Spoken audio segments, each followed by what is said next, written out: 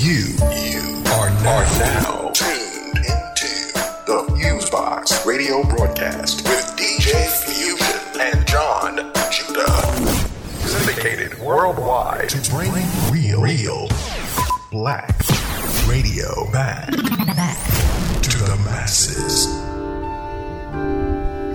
All right, everybody, 1 2 1 2. What's going on? You're now in tune to the syndicated worldwide FuseBox radio broadcast with DJ Fusion and John Judah. Another week in the mix since 1998 on your FM dial, internet radio station, podcast, or website, bringing you a slice of what we call 21st century black radio to the masses with a fly mix of diverse music from the old school and new school, mainstream to independent, as well as news, commentary, interviews, and whatever other goodies we can fit into our 3-hour weekly block. You got myself, DJ Fusion, on the mix and commentary, and on the side you got my bro John Judah. What's going on, bro? Yes, indeed, FuseBox. Back in the house, of course, with the wonderful DJ Fusion and I, Johnny Darkson, Rocco Rosanna Dana, and of course, Jay Judah. Of course, hit the world with the sound, with the ideas. Of course, we makes it clear. Fusey, what's the deal here? Doing good. Happy to be in the mix another week, doing what we do over here. Shout out to all of our listeners by whatever means you check out the radio show. We highly and deeply appreciate you.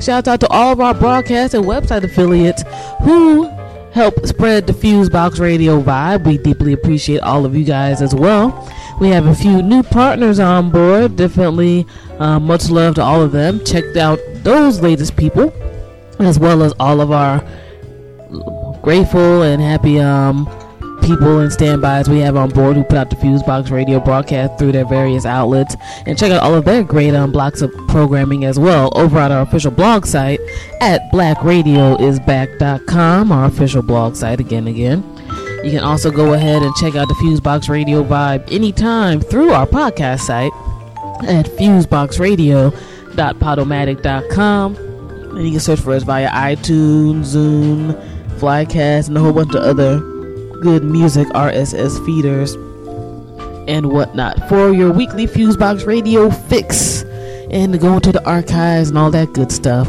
For all of our social network people, we're on Facebook, MySpace, Twitter, and a whole bunch of other things. We are pretty much in at /Fusebox Radio, FUSEBOX RADIO. So twitter.com/Fusebox Radio, MySpace.com /Fusebox Radio, etc. Shout out to all of our affiliates that we write for with PlanetIll.com and the Oh Hell Nah blog. You check them out at planetill.com and ohhellnawblog.com.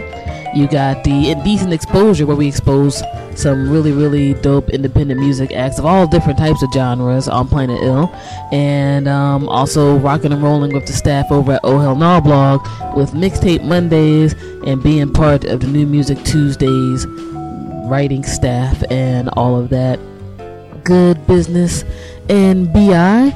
On the commentary end this week, we got another segment of the Black Agenda Report with Glenn Ford and that staff and crew.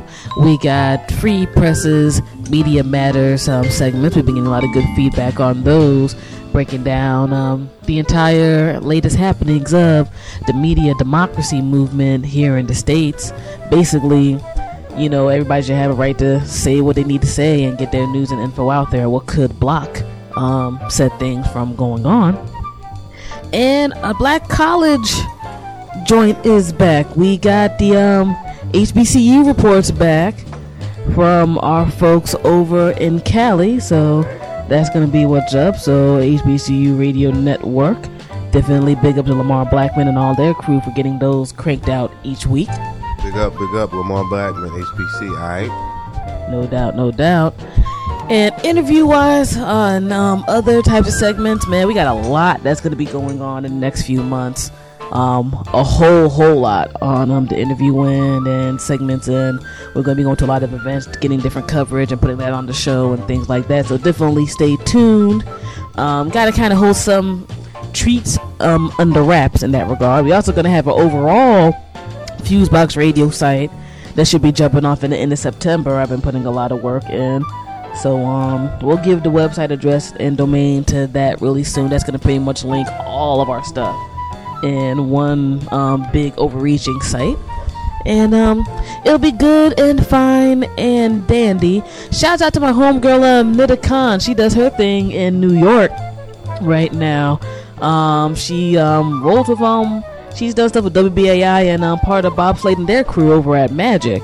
Known her since college. Really, really good people. Really on point on the whole lot of other things. She also writes for different sites. So I just had to give her some big ups and props. Been back in touch recently in that regard. And just everybody in general who bigs up the indie media movement and just the proper and balanced media movement in general, because while we talk a whole bunch of things, everybody in the mainstream cycle isn't full of junk. There actually are mainstream people who do their thing on the music end, news end, and other types of things. We need a lot more, but we had to give those folks big ups, because on some levels they're fighting on a whole other phenomenon right there, still being able to get some decent things out to the masses and all of that good things.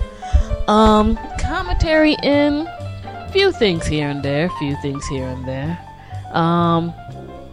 Excuse me. As of broadcast time, the rape probe against the dude who founded WikiLeaks, Julian Assange, has been reopened. Now, I find it interesting that accusations were thrown at him, then taken away, then reopened again. Now, for those who may not be familiar with WikiLeaks, they're the people who've been leaking military documents and recently CIA document or two. So you have a lot of countries besides the U.S. who are kind of scared about where this guy's getting his documents and where the power is at. Now, I don't know whether he's guilty or not. I just find it funny that one day they put out accusations, then they took him away on the same day. And now they're coming back through. Again, there's a whole lot of, I think, power playing going on in this scenario. And if he is a rapist, I hope he does get caught and punished to the extent of the law. I'm definitely on that. But one thing I do notice is when people try to put out certain info, a lot of smears and slander comes out. Just to put it in people's heads, whether it's true or not. And that's just been a fact of life with any type of movement or leaders who are trying to make things happen and open up people's minds to other things. So I'm definitely going to keep in touch with that story, because that just seems to be a very, very bugged out scenario.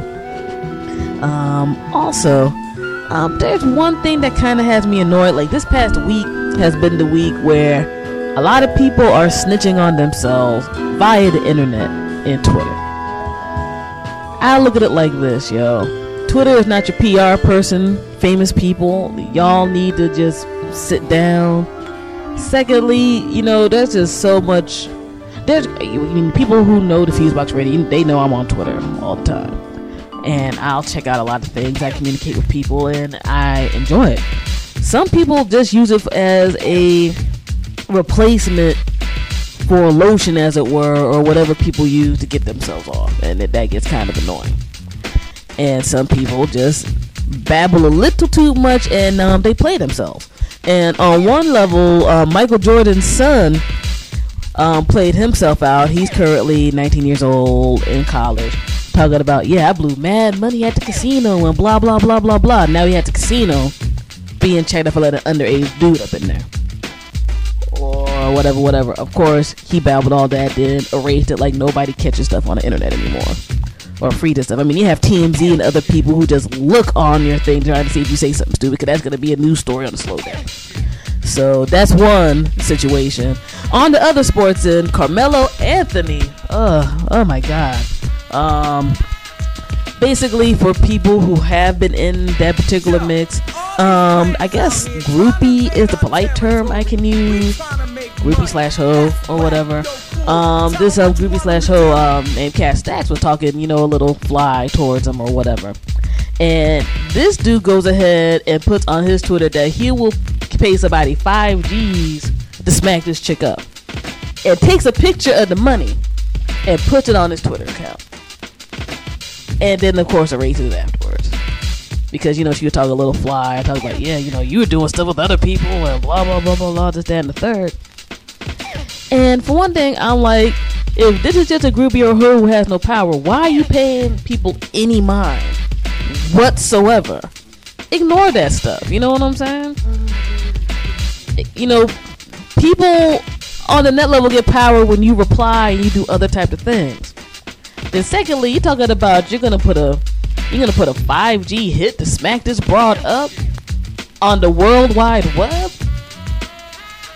And David Stern, the NBA commissioner, he isn't playing anymore, yo. Dude will find people left and right for like breathing suppression as of late. Much less, heaven forbid this chick gets smacked up, then you got a whole other scenario going on with some court business.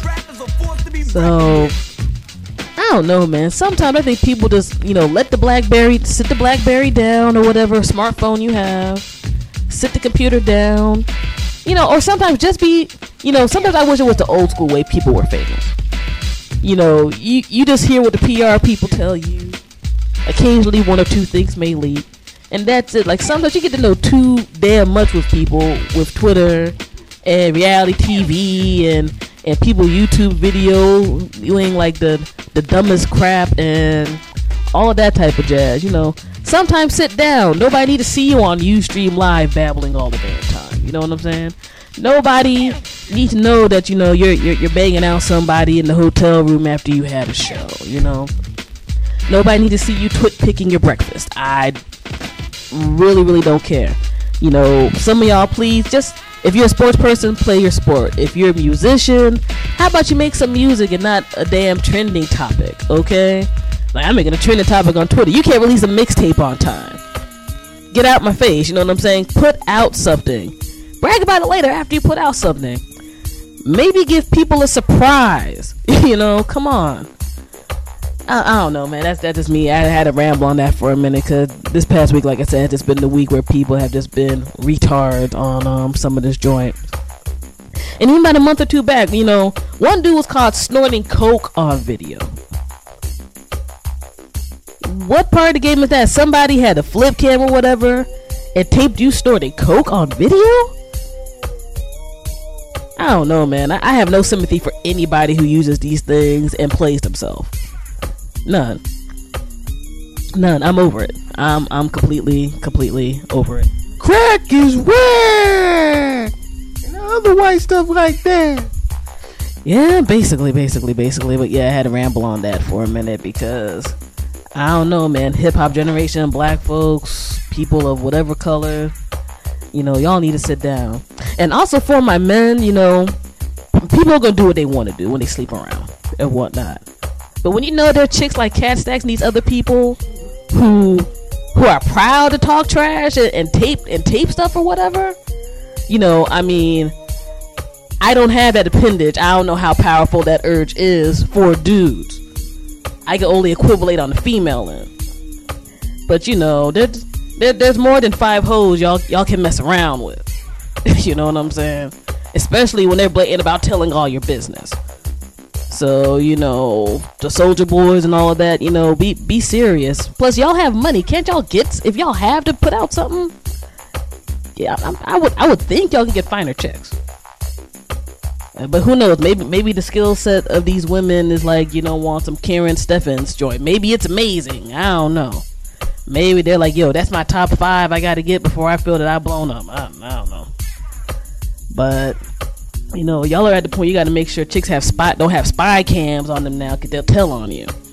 So it's a whole other level of game. So as a woman, I'm telling y'all to watch out and be calm. Some of y'all, if you're married or you're in a long-term relationship that y'all say is monogamous, shouldn't be doing it in the first place. But if you are, hoes are bold now. 2010 is the year of the bold hoe. Y'all saw Tiger Woods hoes. Y'all seen, these Cat Stacks level hoes.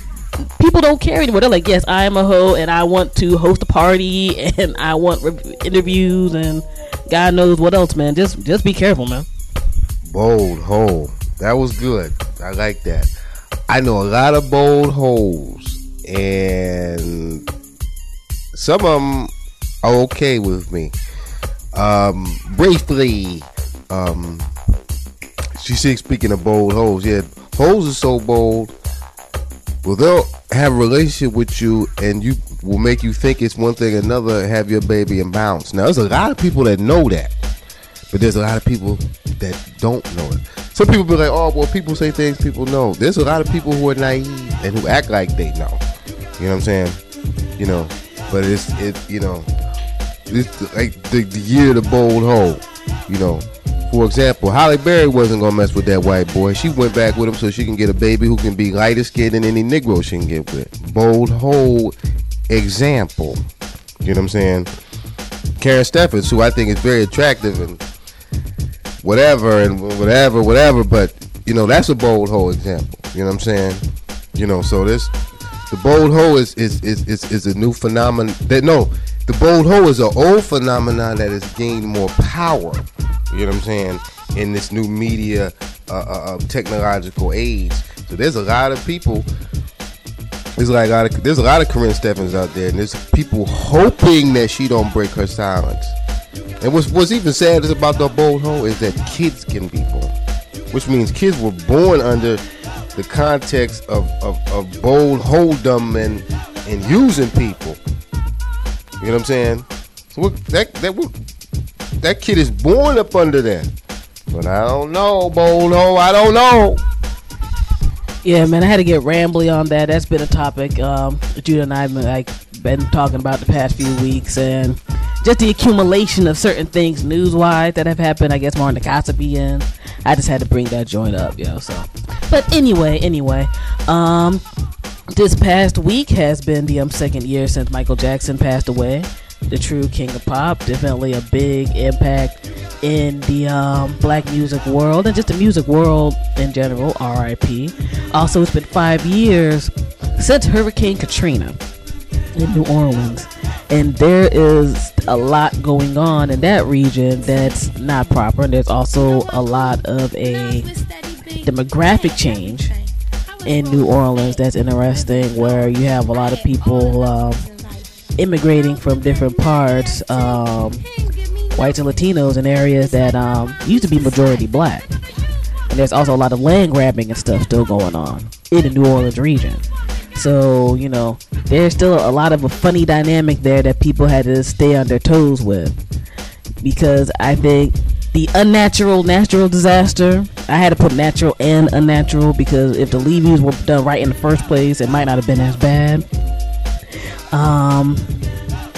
It's just still a crazy dynamic, and for the fact of, at the time both Judah and I were in New Jersey, and for the fact that you had the BBC and other people there before the National Guard, it was crazy.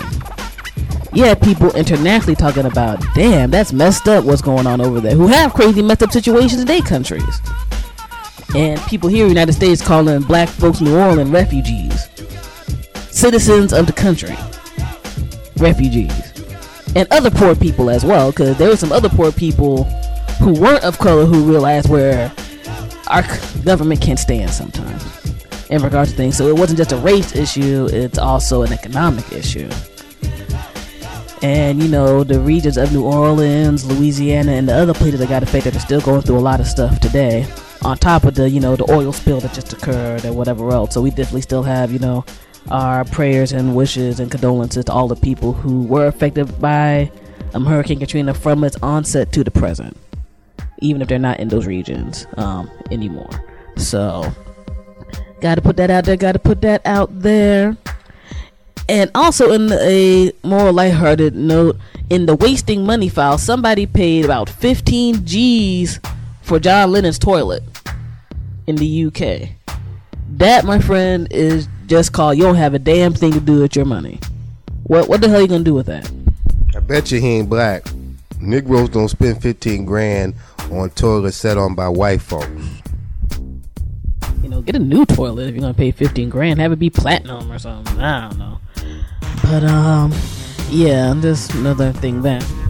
Oh yeah, also the happened I think about a week or two ago that I don't know if we mentioned was the murders done by an Israeli on American soil in Michigan, and there was a Israeli man.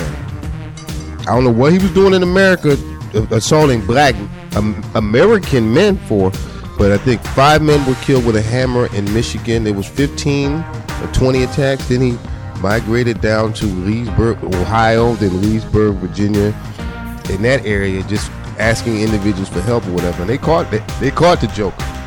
And you saw him. He got, so to say, international or people that are concerned, American black people have Israelis on American soil with Latinos and white folks. You know what I'm saying? So that's a whole nother layer to that. You know what I'm saying?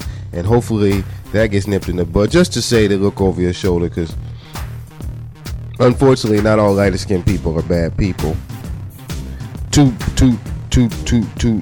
black Americans specifically, more so than Caribbeans, we're surrounded, so you definitely have to keep your eyes open. You know what I'm saying? For everybody who ain't black American. Indeed. And thank you for mentioning that, Judah. This has so much trying to fit in that slipped folks' heads. For all of my vinyl people, Fat Beats New York and Fat Beats LA closes on September 4th. So, definitely institutions that promoted all types of indie hip-hop. Part of the closing, I'm sure, is due to technology and some of the changes that have gone down over there. Part of the changes are due to the vinyl culture not being promoted as heavily in hip-hop as it used to be, which I find unfortunate. Especially because for quite a bit of time, if you want a certain type of collection, the main people who were buying all different types of vinyl were hip-hop fans. And then some people don't like me saying it, but some indie hip-hop quality has gone down from the 16 years that Fat Beats was open. Ain't that the truth? And, we just got to keep it 100 on that because, there was some independent hip-hop artists talking about, man, well, if people were buying stuff and fans were supporting, it's like fans support what they feel is quality and what they feel is on point. We're in the internet age, quite frankly. You can grab up a whole lot of stuff on the internet, but if you really dig an artist, people will still buy a product. People will still go ahead and copy a joint. Now, granted, the net might help you if you want to preview said product. If it leaks or whatever, you might be like, okay, well, I'll download this and see how it sounds. But you still got people who will buy stuff. Look at all the artists who they'll have their album leak a week or two beforehand, but they'll still make those sales. So that goes to go show the quality of what people make. You can't coast off of old Allocates and Glory, and you can't just throwing a free mixtape or two on the net and talking crazy about the band's gonna make them buy your product. And I think a lot of heads need to realize that, again, from the old school to the new school, because some new school cats, they get a PR person and they get on 3 blogs and all of a sudden they superstars. Things don't work out that way. Technology is to help people out, but you still got to be on the grind. You still got to tour. You still got to interact with people. You know what I'm saying? And again, you still got to put out something dope from the studio. And also, much love to all my music artists who do the free product. They put certain stuff out there, but you can't put out everything for free. And then have the free stuff be better than the product you want people to pay for. A lot of that goes down.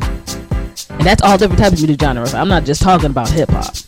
So, you can't take advantage of the fans who helps you eat and do things so you can have that independent living. And maybe not necessarily have to do a traditional 9-to-5 or be broke or whatever else. Some cats, all you know is how to make music. But if you act funny style toward the people who want to push and promote your music and or buy your music, what's gonna happen?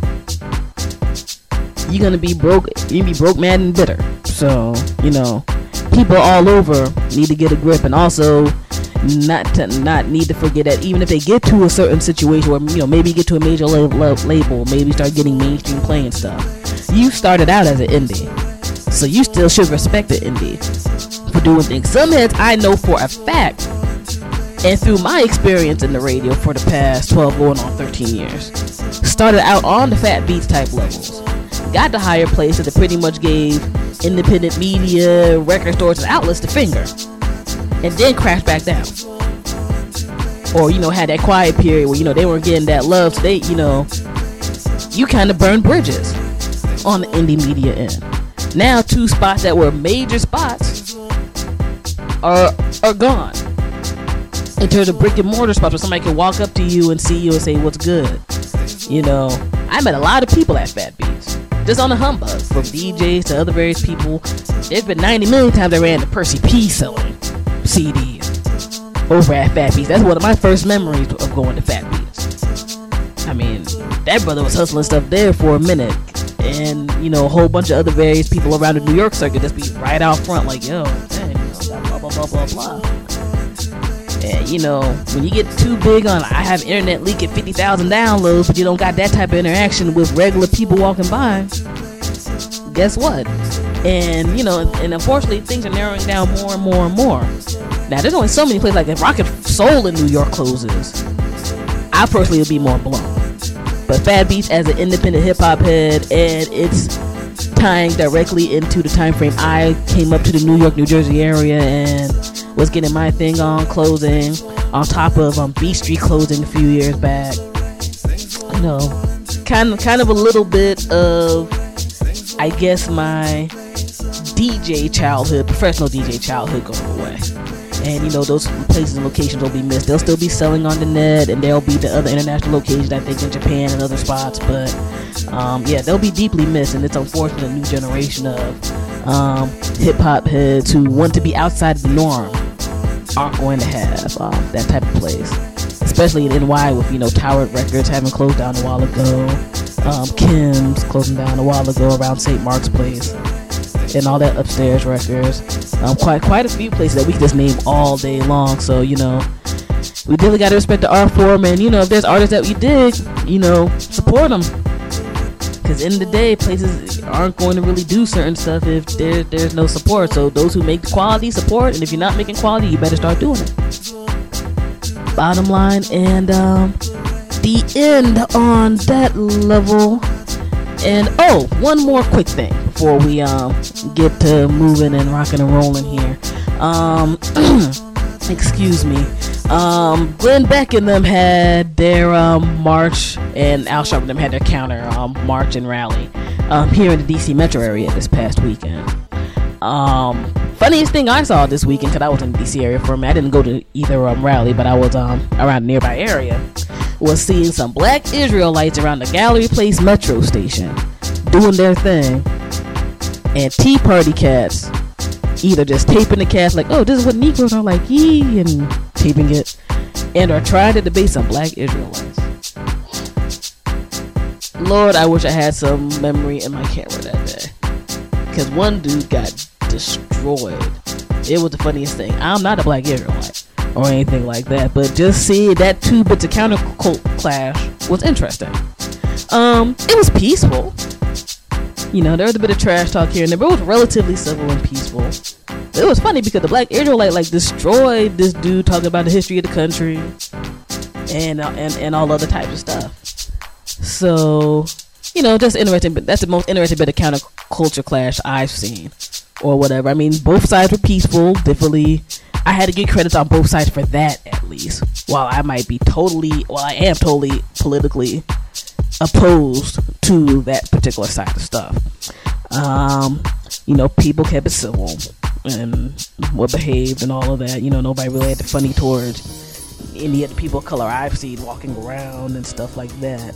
But yeah, I just thought that was interesting. I wanted the black Israelites even chose that particular location, because that was literally blocks away from where the actual rallies were. But yeah, that was just hilarious to me, so I had to talk about that. But anyway, FuseBox Radio, DJ Fusion, John Judah, syndicated worldwide. We about to get into the mix and make some good things happen.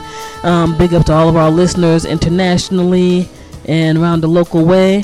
And we're going to make it moving, all right? FuseBox Radio, 21st Century Black Radio. Peace. FuseBox Radio, be walking you. Peace. You're now listening to FuseBox Radio with DJ Fusion.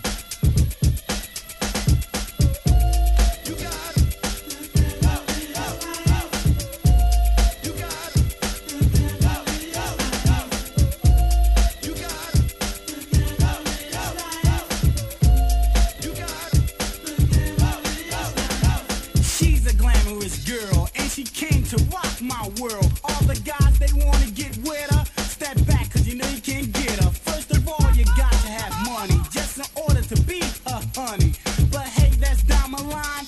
I like a girl that's fine. Give her everything that she wants. Golden money so she can flaunt and show that she got Gucci, Louis Vuitton. MCM styles of every kind. Mega design, Alpinas. This girl, man, you gotta just see her. Sooner or later she'll be my wife, and that's when she'll live the glamorous life. You got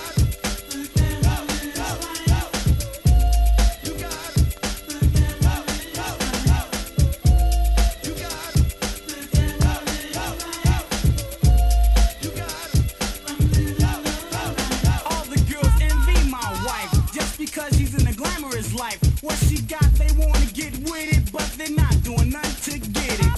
We're the talk of the town. Every time that we roll round, other girls, they just get jealous when they smell her Perry Ellis, or obsession, or her poison. You keep away from the boys, and cuz they might try to disrespect you, but don't let them upset you, cause yo, they're not that thorough to take away your girl. A girl that has no price when she's in the glamorous life. You got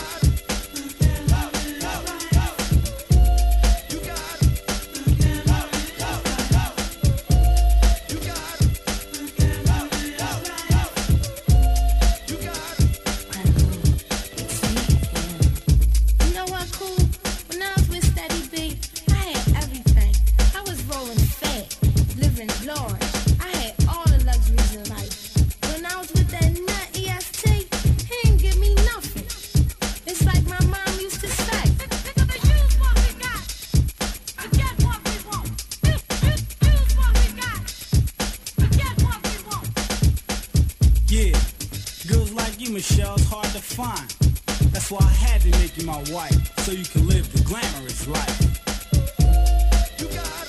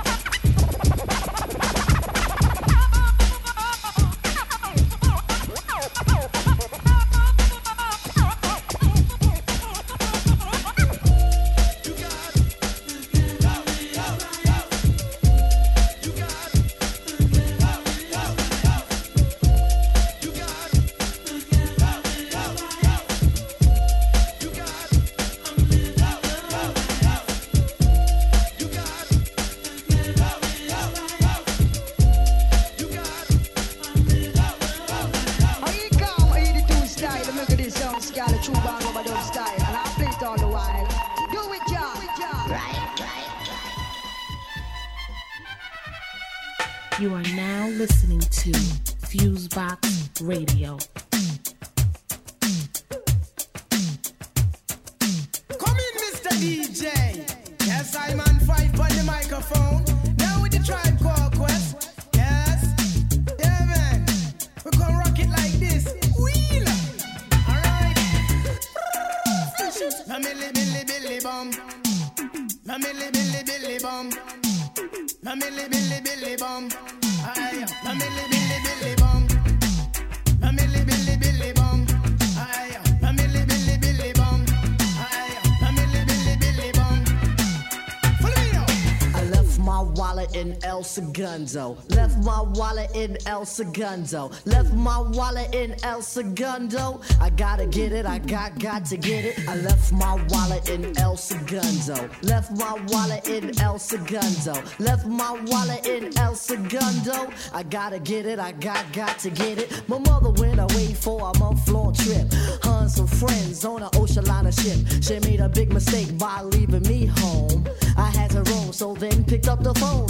Dial up to see what was going down. Told him I'd pick him up so we could drive around. Took the Dodge Dart, a 74. My mother left the yard, but I needed one more. Shaheed had me covered with 100 greenbacks. So we left Brooklyn and we made big tracks. Drove down the belt, got on the conduit. Came to a toll, we paid and went through it. Had no destination, we was on a quest. Ali laid in her back so he could get rest. Drove down the road for 2 days and a half. The sun had just risen on a dusty path. Just then a figure had caught my eye. A man with a sombrero who was 4 feet high.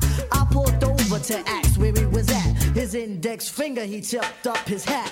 El Segundo, he said, my name is Pedro. If you need directions, I'll tell you pronto. Need a civilization, some sort of reservation. He said, I'm out south, there's a fast food station. Thanks, senor, as I started the motor. Ali said, damn, Tim, what you drive so far for? When he said, why? I said, we gotta go, cause I left my wallet in El Segundo. I left my wallet in El Segundo. Left my wallet in El Segundo. Left my wallet in El Segundo. I gotta get it, I got to get it. I left my wallet in El Segundo. Left my wallet in El Segundo. Left my wallet in El Segundo. I gotta get it, I got to get it. Anyway, a gas station we passed. We got gas and went on to get grub. It was a nice little pub in the middle of nowhere. Anywhere would have been better. I ordered enchiladas and I ate them. Ali had the fruit punch. When he finished, we thought for ways to get back. I had a hunch. Ali said, pay for lunch. So I did it. Pulled out the wallet and I saw this wicked, beautiful lady. She was a waitress there. Put the wallet down and stared to put me back into reality. Here's Shaheed. Yo, Tip, man, you got what you need? I checked for keys and started to step. But what do you know? My wallet I forget. I left my wallet in El Segundo. Left my wallet in El Segundo. Left my wallet in El Segundo. I gotta get it, I got to get it. I left my wallet in El Segundo. Left my wallet in El Segundo. Left my wallet in El Segundo. Come on, let's go. Billy, Billy, Billy, bum. Billy, Billy, Billy, bum. Billy, Billy, Billy, bum. Billy, Billy, Billy, bum. Billy, Billy, Billy, bum. Billy, Billy, Billy, bum. Billy, Billy, Billy, bum. Billy, Billy, Billy, bum. Come in, Mr. DJ.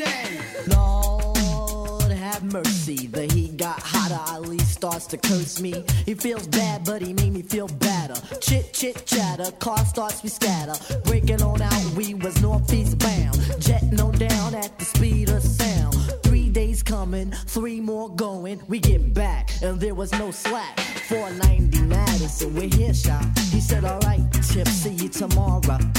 Thinking about the past week, the last week. Hands go in my pocket, I can't speak. Go to the car and torpedo to the shack of Shaheed. We gotta go back. When he said why, I said we gotta go. Cause I left my wallet in El Segundo. I left my wallet in El Segundo. Left my wallet in El Segundo. Left my wallet in El Segundo. I gotta get it, I got to get it. I left my wallet in El Segundo. Left my wallet in El Segundo. Left my wallet in El Segundo. Come on, let's go.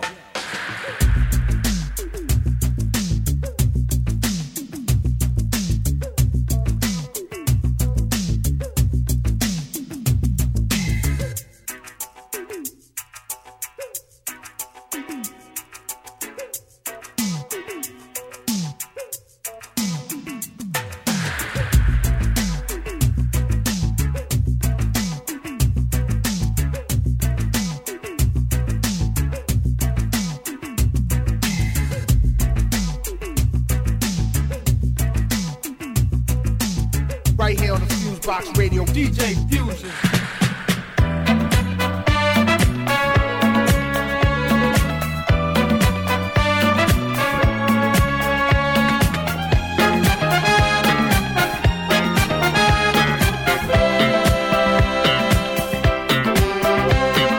I love music. Music is my life. I could not live without it. How could I survive? I would spend all my time just listening to this great sound of music. To relax my mind, I've gotta have this wonderful sound of music. I don't care if you wanna mock me, just let the music talk me here. Oh yeah, you can be the silver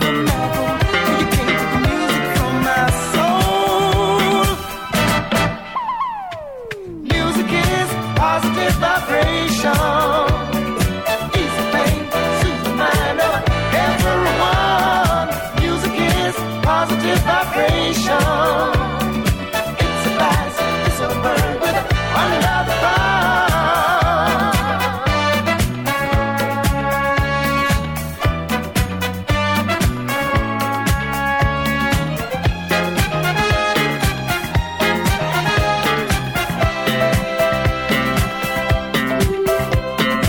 Get high on my music, it sure ain't no crime.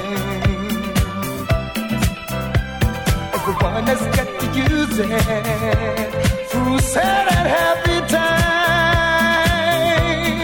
Can you imagine you dancing without the sound of music?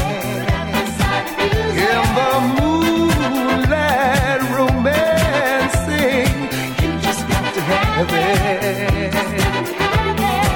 I don't care if you wanna mock me, I just let the music rock me in. You can take the silver from my gold, but you can't take the music from my soul. Ooh, music is positive vibration. Ease the pain and soothe the matter. Everyone, music is positive vibration. It supplies this whole world with all of the fun.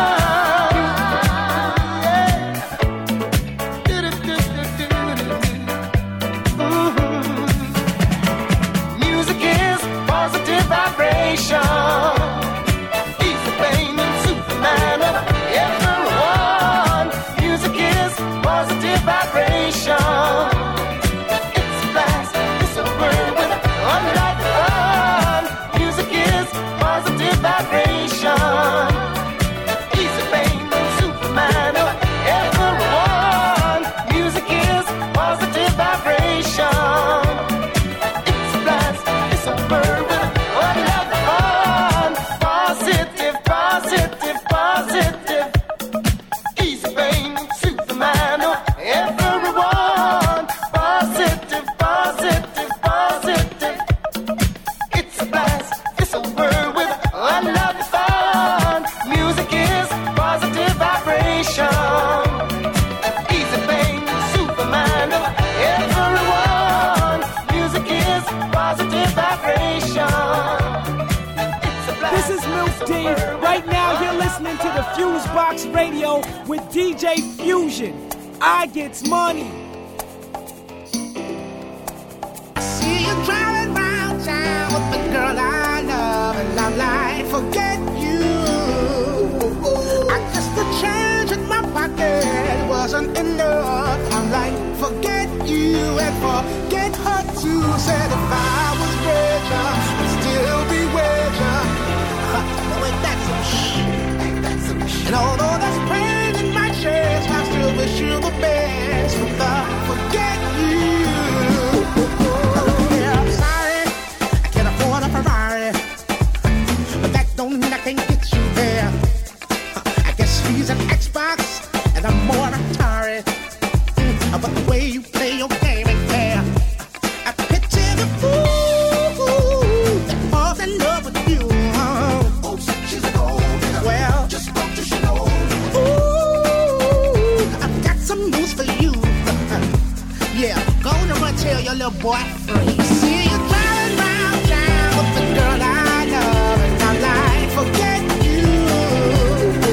I guess the change in my pocket wasn't enough. I'm like, forget you and forget her too. Said if I was richer, I'd still be richer. Oh, ain't that some shit? And although there's pain in my chest, I still wish you the best. But forget you.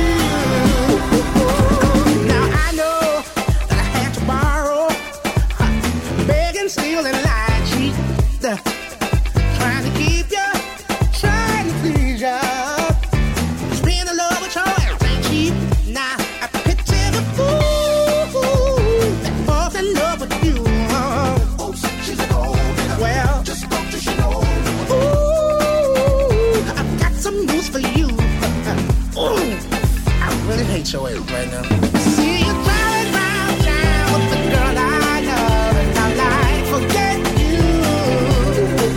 I guess the change in my pocket wasn't enough. I'm like forget you and forget her too. Said if I was richer, I'd still be richer. Oh, ain't that some shit? And although that's pain in my chest, I still wish you the best. But forget you. Now, baby, baby, baby, why you wanna hurt me so bad? So bad, so bad, so bad. I tried to tell my mama, but she told me this is one for your dad. Yeah, she did. And I was like, why?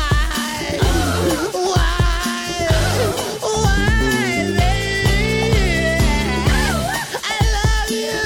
I still love you.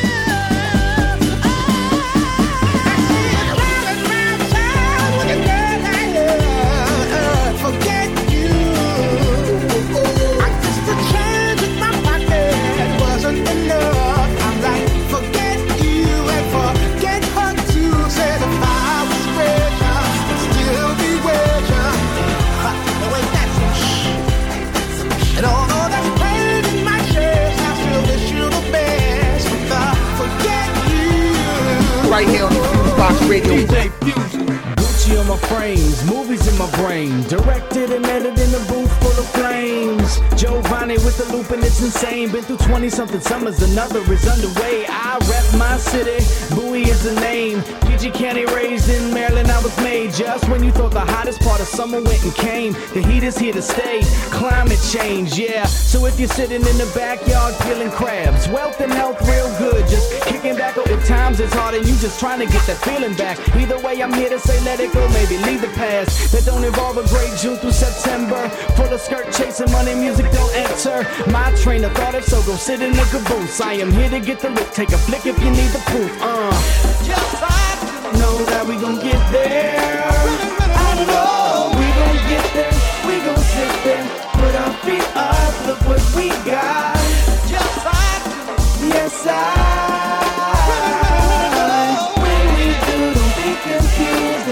Don't say I didn't tell ya. Sometimes I think my destiny is meant to be stuck near the Chesapeake. Some years it gets to me, but this year I'm stress-free. Everything I want's here, rivers full of jet skis, oceans on the coast, backwoods, country roads, bright lights, big cities, pretty women come in droves. I'm an eeny, miny, mo. I mean, if you got the dough, not because they need yours, cause they always got their own. Single independent ladies getting cake and status quo. I skipped the court date for my trial of tribulation. Didn't even show my face, I got probation. I locked myself in and got behind my own bars. My whole squad's on the other side trying to break in. I don't need to run my state, I'll pass the baton. As long as you can guarantee we win the marathon. It's a team game, DMV, we're neck and neck with the best. One shot's all it takes to make the lead change. Just know that we gon' get there. I know we gon' get there. We gon' sit there, put our feet up, look what we got. Just yes, when we do, don't be confused. Don't say I didn't tell ya. As the world turns and I chase the life I'm after. Is it fact or fiction? I don't know, I gotta write the chapters. Pray for bestsellers, stay away from cellar dwellers that could've left the ground but opted to sell their propellers. People smile while they push a knife to back, and I could use a good girl to help point out the likely stabber. So come on little mama, what are you waiting on? Hop in my spaceship, we're taking off. Ooh, hey cute girl from the Jenny, come take me on a cruise through your city. So we can walk and talk and I can learn all about you.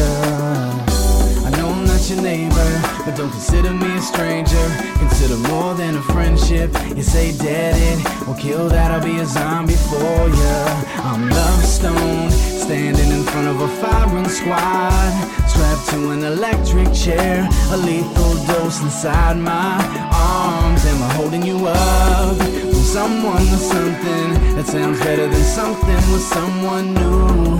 Just started, cause I know where we headed. Yes, I do. Just know that we gon' get there. I know we gon' get there. We gon' sit there, put our feet up, look what we got. Just yes, when we do, don't be confused. Don't say I didn't tell ya.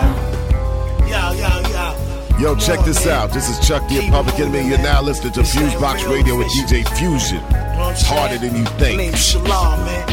Chill on my homegirl, man. Faith, man. What's up? You know what time it is, man. G all day, man. Word up, man. Hey, yo. Rolls at. It's funny how the world just turns around. You know? Everything that goes up, just know that it might be coming down. Ain't nothing new under the sun. Everything's already been done. Listen to the words of this song. If you're coming from the right place, you could never go wrong. Life can just pass you by. So I just keep my head to the sky. What we gotta figure out is how to just work it out. Nothing's more precious than time. Drop that jewel on them, man, for real. Tell you what life's about. People gotta work it out. Open your mind. Get to the prize. Let me tell you something I know. Yeah. You gotta be more careful of the things that you wish for. Just like King Midas, I was told. Everything that glitters ain't gold. And if you really know how God works, anything is possible, but you gotta just put him first. He holds the world in his hands. Understand, it's all in his plan. What we gotta figure out is how to just work it out. Nothing's more precious than time. Nothing is more precious than time. Tell you what life's about. People gotta work it out. Open your mind. Open your mind.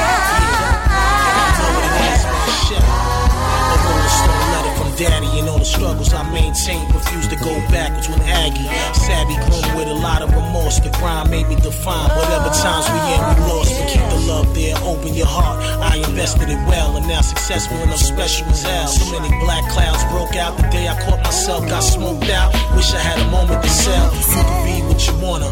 Me, I'm just a genius and go gunner. That's what's real. Can't front on my style, my personality. This is my reality. Keep it moving, you can do well. The half stepping, I've been born to regulate and strive and stay rich in the heart. Stay strong, rip, repeat it. Faith drop a bracelet, we need it. Shalom, shed peace, repeat it. What we gotta figure out is how to just work it out. Nothing's more precious than time. Tell you what life's about. People gotta work it out. Open your mind.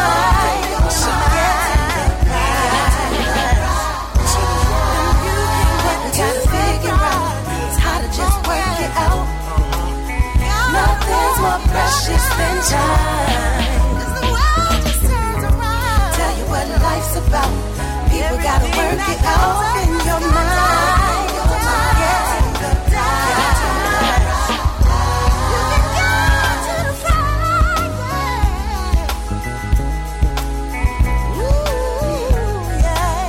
It's just a hobby that I picked up in the lobby.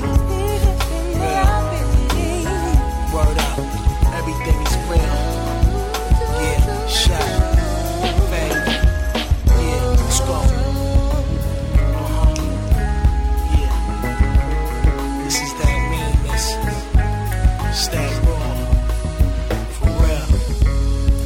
Love. Wu-Tang forever. And never. Now listening to FuseBox Radio with DJ Fusion. Y'all know me. Go in. I'm the dot man. I'm saying a lot, man. Look at my jacket. I need $1 off an A-rack. Get crime syndicated and vindicated. Run concurrent with New York laws. New York got a lot of flaws. I keep a lawyer on standby. He Jewish. He don't work on the Sabbath for that bread. He gets out of bed. Rapper, dollar scrapper, raw get out of line slapper. Throw it in the street. Get out of here, you beat. Done off. My longest contract. track is a one-off. Keep it moving to the X. Where the Yankees play, we hear that all day. But how you, partner? Right? We need to get this wealth. Y'all know what y'all get when y'all call. Still got in the hole. My branches reach the Carolinas, Raleigh to the borough, VA to the beach. I stay in arm's reach. Record after record, rhyme after rhyme. We can't let these dudes eat on our dime. It's real life now. They don't know about crime. These are scared. They don't know about crime. Record after record, rhyme after rhyme. We can't let these dudes eat on our dime. It's real life now. They don't know about crime. These are scared. They don't know about crime. Stomp through your projects. Me and Shaddad X, we cock and pop checks. Who wanna get shot next? For the greenbacks, my whole team snapped. The submachine claps till the whole scene collapses. It's a fact you get yapped cause you got caught sleep. While you want wear jewelry that you know you can't keep. Not around here, this is stunt free zone. Hell on earth to you, but it's home sweet home. Where we rob all rappers, no mask, no gloves. Don't care about your song, I don't go to clubs. So your tight jeans and your bullshit swag. Your chain and your watch, just throw it in the bag. Your brand new clip, I just throw it in the mag. Cock back and pull it. Bullet, bullet, boom. Murk your crew, I got work to do. I take more money than the local churches do. See, I'm a veteran, an ex-con with 3 strikes. I seize them, seize mics, who ain't using it right. With me, and you gon' know you in the fight. Or better yet, a war. The skull like a bar. My alibi, I was overseas on tour. And I never spend cheese trying to please no.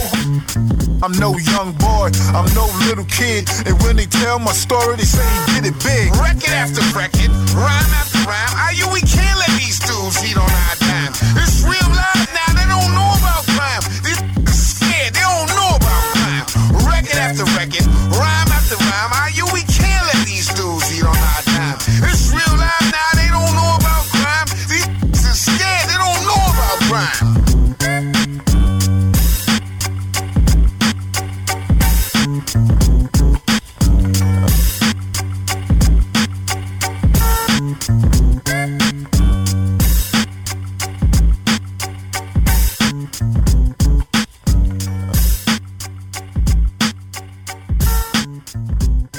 Like to introduce some of our dope music to you.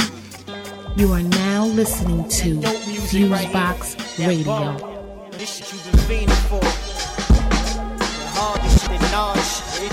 What up, Tom? What up? What up? Dope man. I told you here they come now. What up, my lead? Yeah, come on.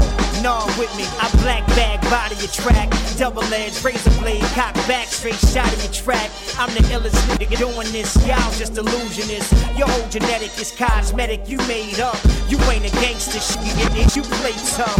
Play rough on the blocks out here. Off the round, act big, get you popped out here. Patron shots and have you swollen, get you popped out here.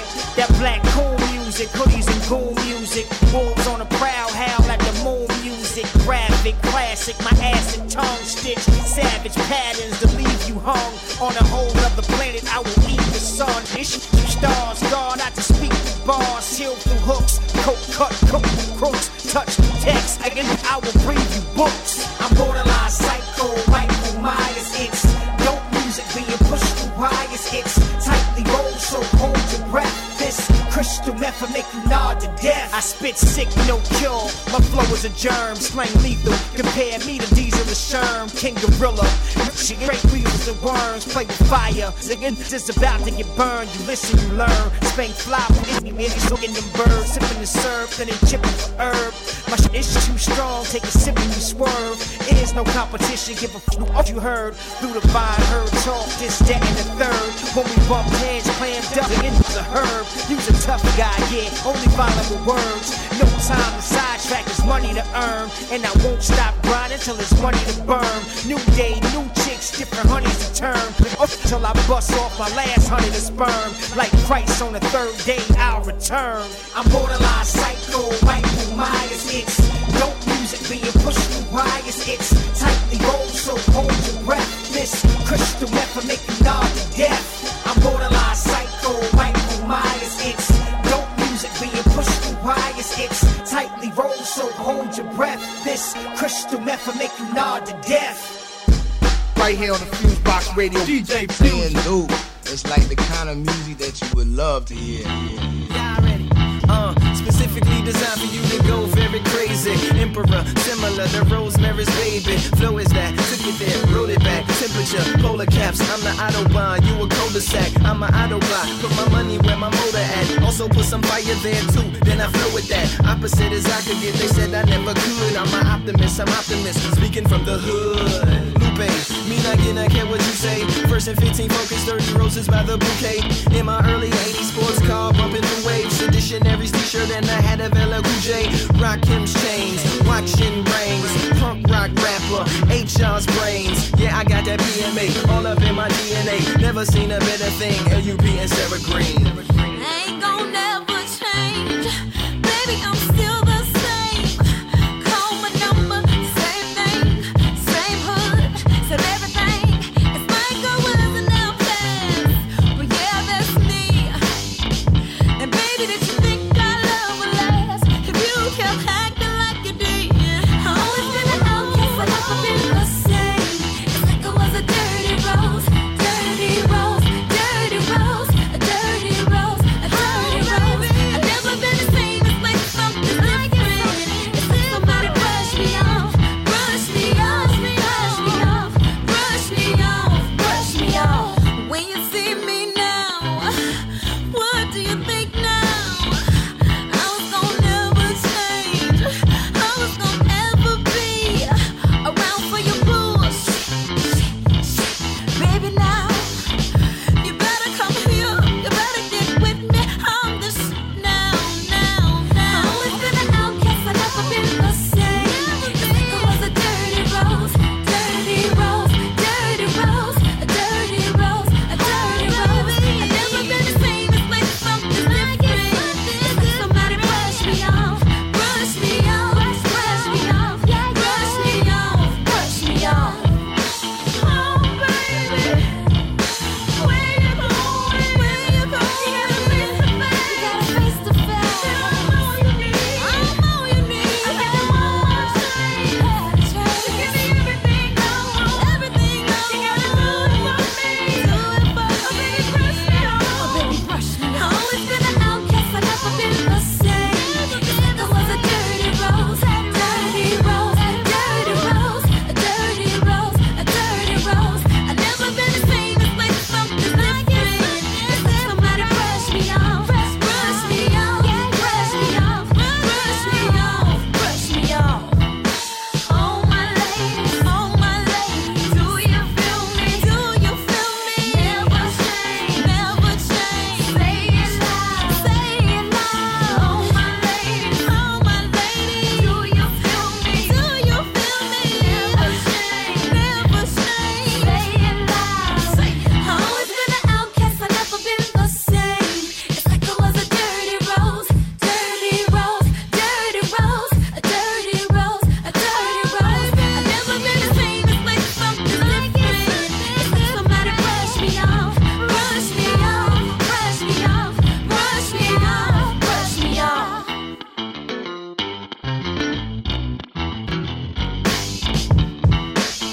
Yo, what up? This is CO Smooth, and you're now listening to the FuseBox Radio with DJ Fusion.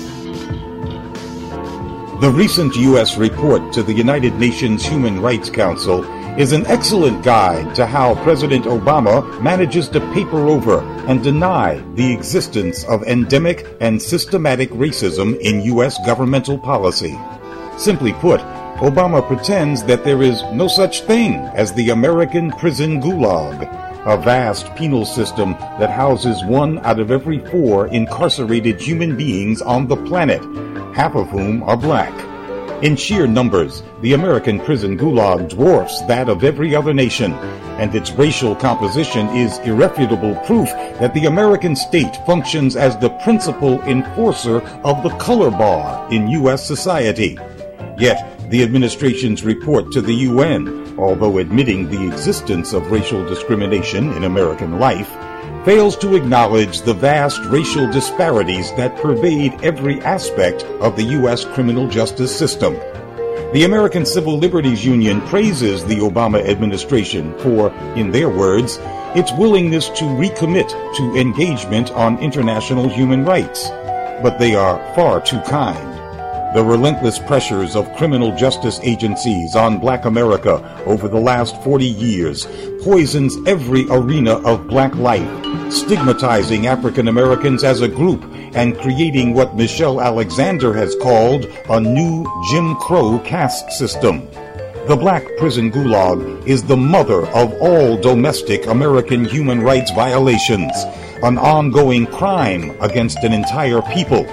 If there is any aspect of human rights for which the national government must accept full responsibility, it is criminal justice, the state exercising its monopoly on the power to confine or even kill other human beings. President Obama wants us and the international community to ignore the human rights elephant sitting in chains in the middle of the room. The administration's neglect of America's unique status as the world's #1 incarceration state makes its report to the United Nations an insult to humanity and a lie. The report reflects Barack Obama's habitual downplaying of race and racism. But his effort to join the UN Human Rights Council, for which the ACLU has so much praise, is a complex political maneuver. George Bush rejected membership in the council, pandering to his white nationalist constituency, which abhors the very idea of the United States subjecting itself to the scrutiny of people of color. One of the main reasons corporate America rallied to Obama's candidacy was big business's desire to rework America's image in the world, to at least cosmetically turn a new page and leave the smell of Bush behind. But Obama wound up sabotaging the Second World Conference on Racism in 2009 in Geneva under Israeli pressure, just as George Bush did with the first conference in Durban, South Africa in 2001.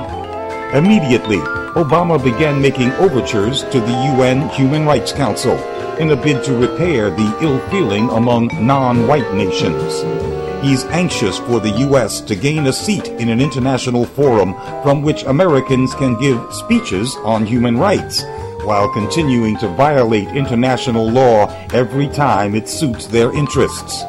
This administration specializes in propaganda, not substance.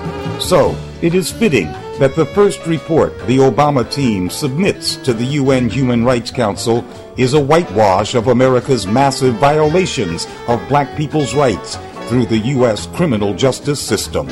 For Black Agenda Radio, I'm Glenn Ford. On the web, go to www.blackagendareport.com.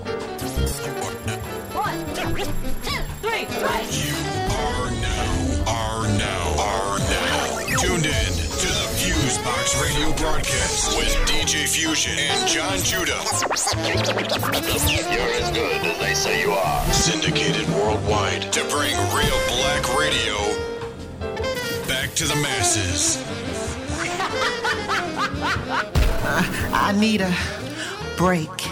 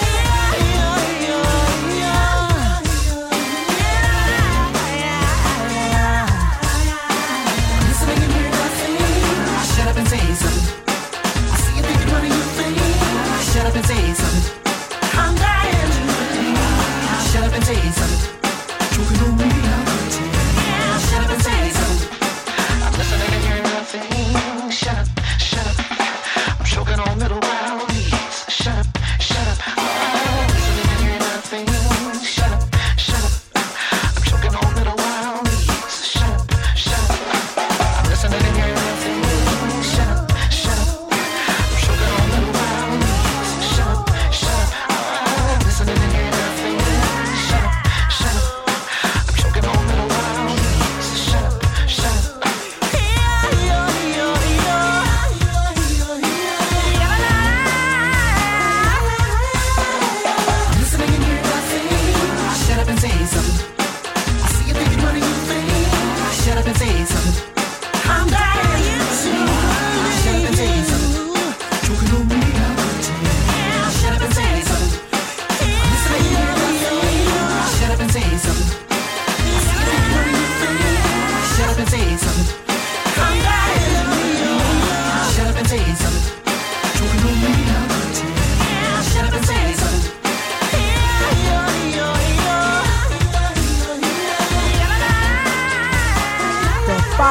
Wonder MC Light, better check out DJ Fusion.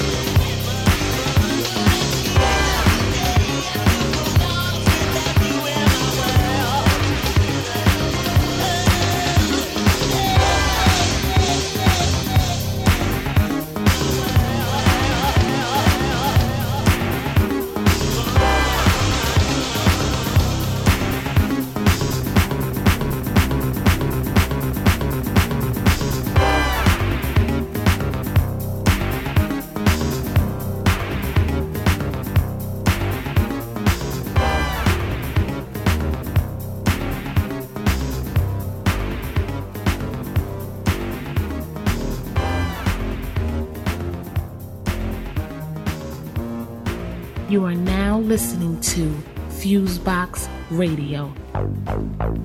Welcome to Media Minutes, a weekly review of news related to media and democracy. I'm Stevie Converse. And I'm Candace Clement. Decisions made by the Federal Communications Commission over the next few months will determine whether the public will have a say in the future of the Internet. The only thing that can match the torrent of corporate money raining down on Washington, D.C., is a huge show of public support for Internet freedom. It was standing room only at a public forum in Minneapolis last week, as FCC Commissioners Michael Copps and Mignon Clyburn and Senator Al Franken took the stage. Senator Franken. I believe that net neutrality is the First Amendment issue of our time.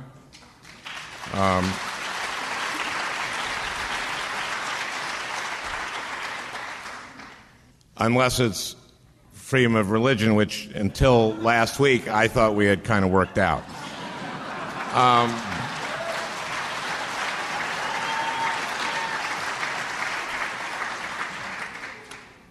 Today, a blog can load as fast as the Wall Street Journal, and if the blog is good, it can get more traffic than any media conglomerate.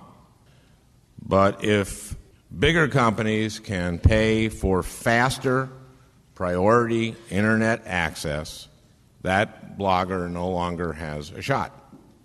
And these big companies know that when they pay for access, they win. Calling the internet an incredible technology that intersects with just about every challenge confronting the United States of America, Commissioner Copps warned that the present danger is that big business will put us on the road to the cannibalization, cableization, and the consolidation of broadband and the internet. Now, I suppose you can't blame companies for seeking to protect their own interests, but you can blame policymakers if we let them get away with it.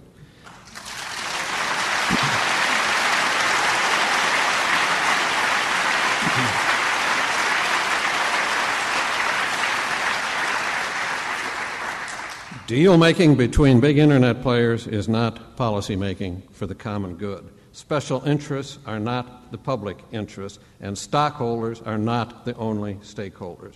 I will not settle, you should not settle, for gatekeepers of the internet striking deals that exchange internet freedom, yours and mine, for bloated profits on their quarterly reports to Wall Street. Commissioner Clyburn largely attributed the success of the internet to its open infrastructure. She compared the internet's democratizing effect on society to that of the printing press. I say without hesitation that an open internet is indeed the great equalizer. It enables traditionally underrepresented groups, like minorities and women, to have an equal voice and an equal opportunity. It allows any connected individual to distribute their ideas to a global network or run their business right from their very own home. Just as a printing press dramatically reduced the price of publishing and disseminating works on a large scale, the internet reduces the barriers to entry for new players. The forum was co-hosted by Free Press, the Center for Media Justice, and Main Street Project. Dozens of people from all walks of life spoke passionately about the future of the internet.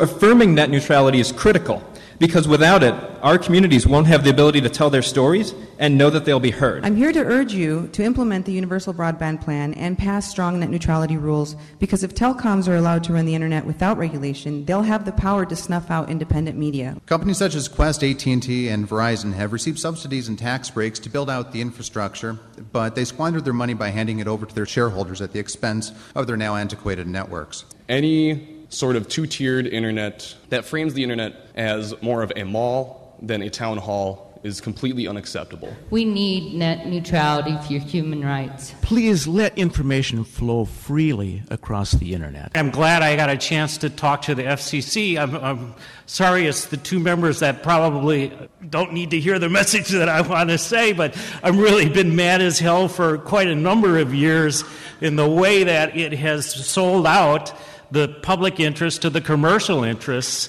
in this country, and it's got to turn around, and I appreciate your efforts to do that. But who said that the FCC's role is to maximize the profits of Verizon and Google? Fundamentally, I think net neutrality is a question of freedom, and I want an internet that is as free as this country is.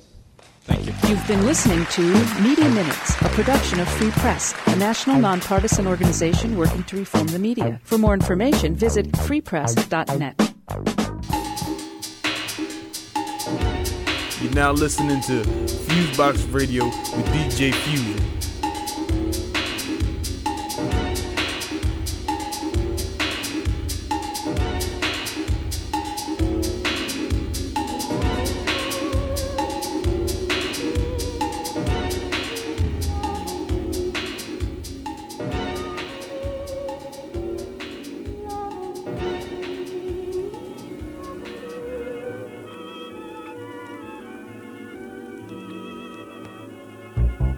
What's 1,000 shades of grey, of beauty on the scene by day, skateboards under by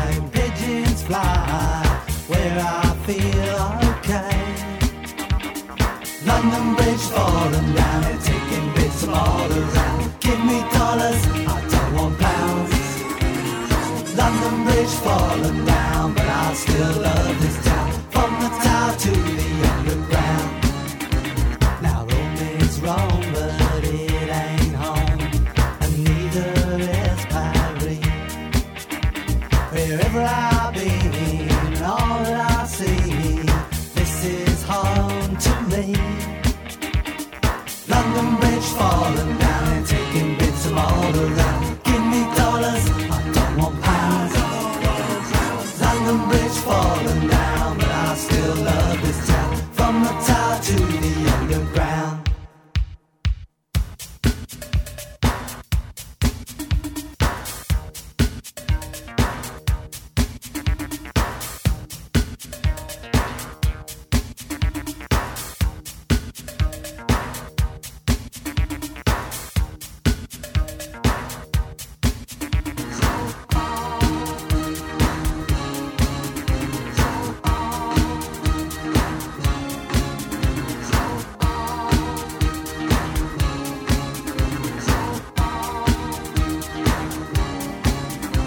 I like it when sometime you see how things used to be.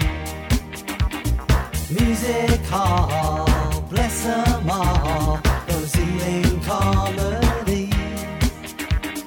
London Bridge falling down and taking bits from all around. Give me dollars, I don't want pounds. London Bridge falling down, but I still love this town. From the tower to the underground.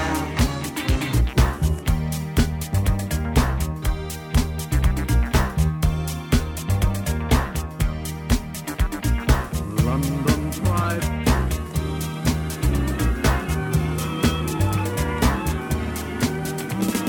London Bridge falling down and taking bits from all around. Give me dollars, I don't want pounds.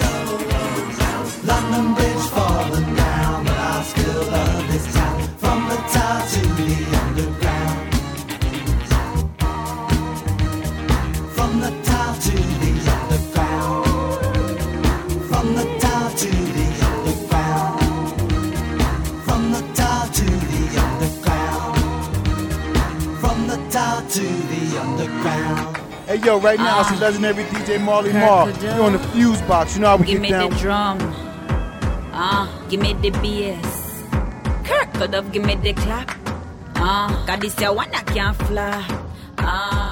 Boy, I love it when you set the beats. Hot pepper got me in a pure heat.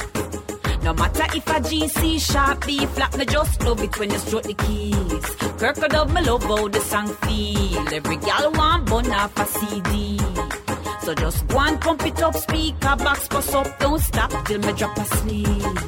Why you have the kind of rhythm make me broke out, broke out, broke out, broke out, broke out, broke out. Why you have the kind of rhythm make me broke out, broke out. You make the glamorous gal walk out. Boy, you make me want draw near. So now you sneer make me move the rear. You 808, just a kick, never fear. Nah, drop off of your rhythm and that me can't swear. Tell a boy, I love it when you set the beats. Hot pepper got me in a pure heat. No matter if a G, C, sharp, B, flat, me just love it when you stroke the keys. Kirk could have me love how the song feel. Every gal want bun off a CD. So just go and pump it up, speaker box, bust up, don't stop till me drop asleep. Boy, give me in a stereo or in a mono. Anyway, you give me singing it in a soprano, reverb or echo. Check out my demo, digital, analog, I me no care, yo. 24 track, sound real hot. Bam, me my keyboard, boy mix that because it real good. Put it on wax, I make you get free rewind and pull that. Boy, I love it when you set the beats. Hot pepper got me in a pure heat. No matter if a G, C, sharp, B, flat, me just love it when you stroke the keys. Kirk could have me love how the song feel. Every gal want bun off a CD. So just go and pump it up, speaker box, bust up, don't stop till me drop asleep. Why you have the kind of rhythm make me broke out, broke out, broke out, broke out, broke out, broke out. Why you have the kind of rhythm make me broke out, broke out. You make the glamorous gal walk out.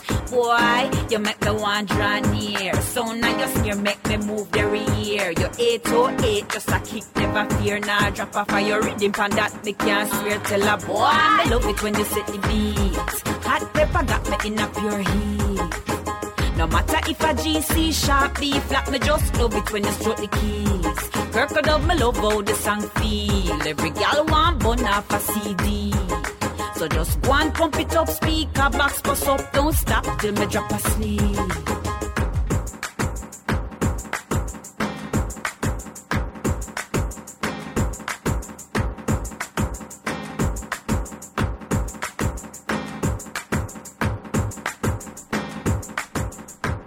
You're now listening to FuseBox Radio with DJ Fusion.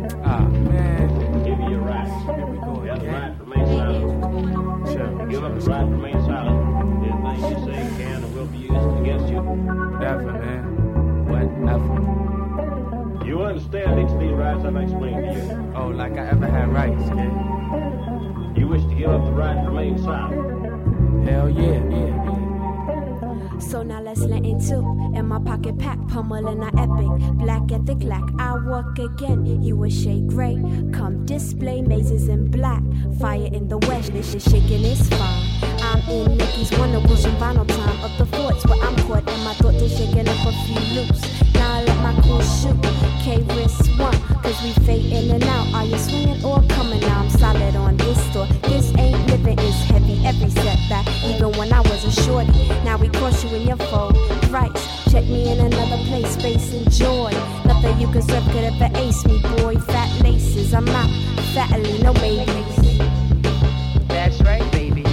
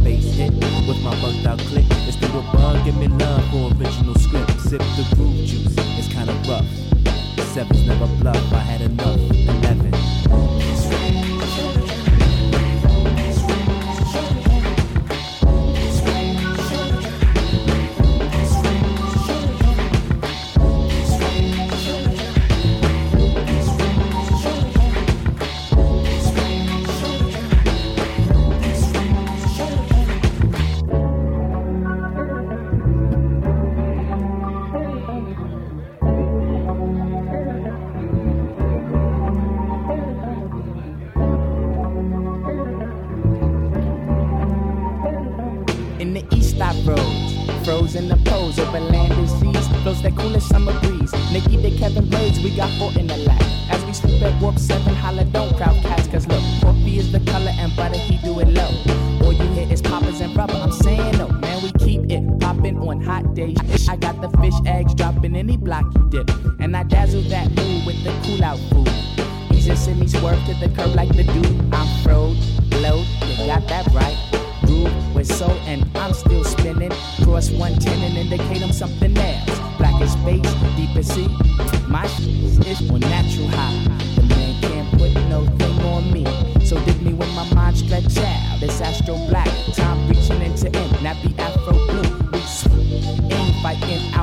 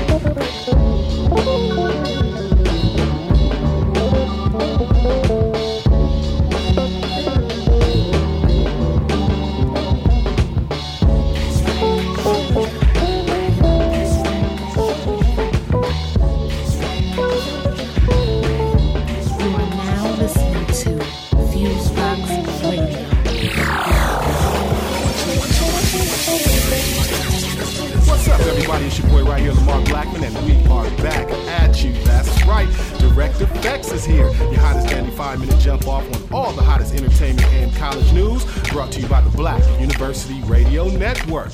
This is year 15. That's right, this is our 15th year of broadcasting on HBCU campuses, and the Black University Radio Network would like to thank each and every campus for your support over the years. That's right, 1996 to 2010, and we're still here.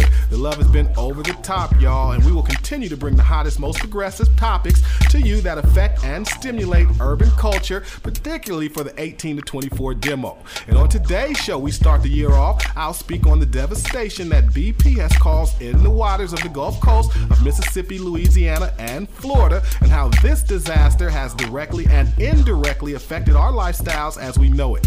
Now, it's time to ban drilling in the USA and go green. The power is in the people, not corporations.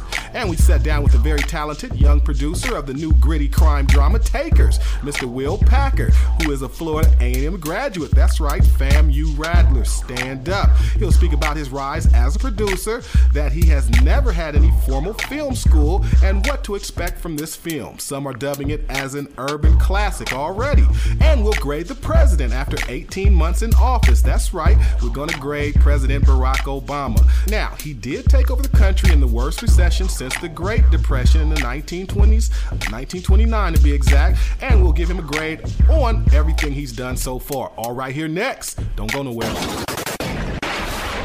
When urban entertainment news breaks, it's already waiting for you online at EURweb.com. That's www.EURweb.com. EURweb.com. Is it still too early to judge President Barack Obama? Is 18 months too early for a grade? Well, maybe so, but we'll break down the last 18 months and you be the judge. While the president has had some true accomplishments, the true measure of success will be based on how fast the economy can rebound and when people truly feel better about it. Now, that'll take some time still. Coming out of the worst recession this country has seen since the Great Depression, being involved in 2 wars, and the biggest meltdown the housing industry has ever seen, people still want to see full recovery before they believe the worst is over. And that's why his administration is still taking some hits. Now, people are still scared, angry, and frustrated, and halfway back still is not good enough. Now, still, there's an upside. There's some notable successes to list so far. Number 1, President stepped in, issued a stimulus program, thus preventing the economic depression, and he fused support to GM and Chrysler, saving the auto industry. Now, GM has reported a $4 billion profit in 2009 to 2010, April, and passing health care reform and the Lilly Ledbetter Act to give women equal pay. No president has been able or willing to pass the last 2.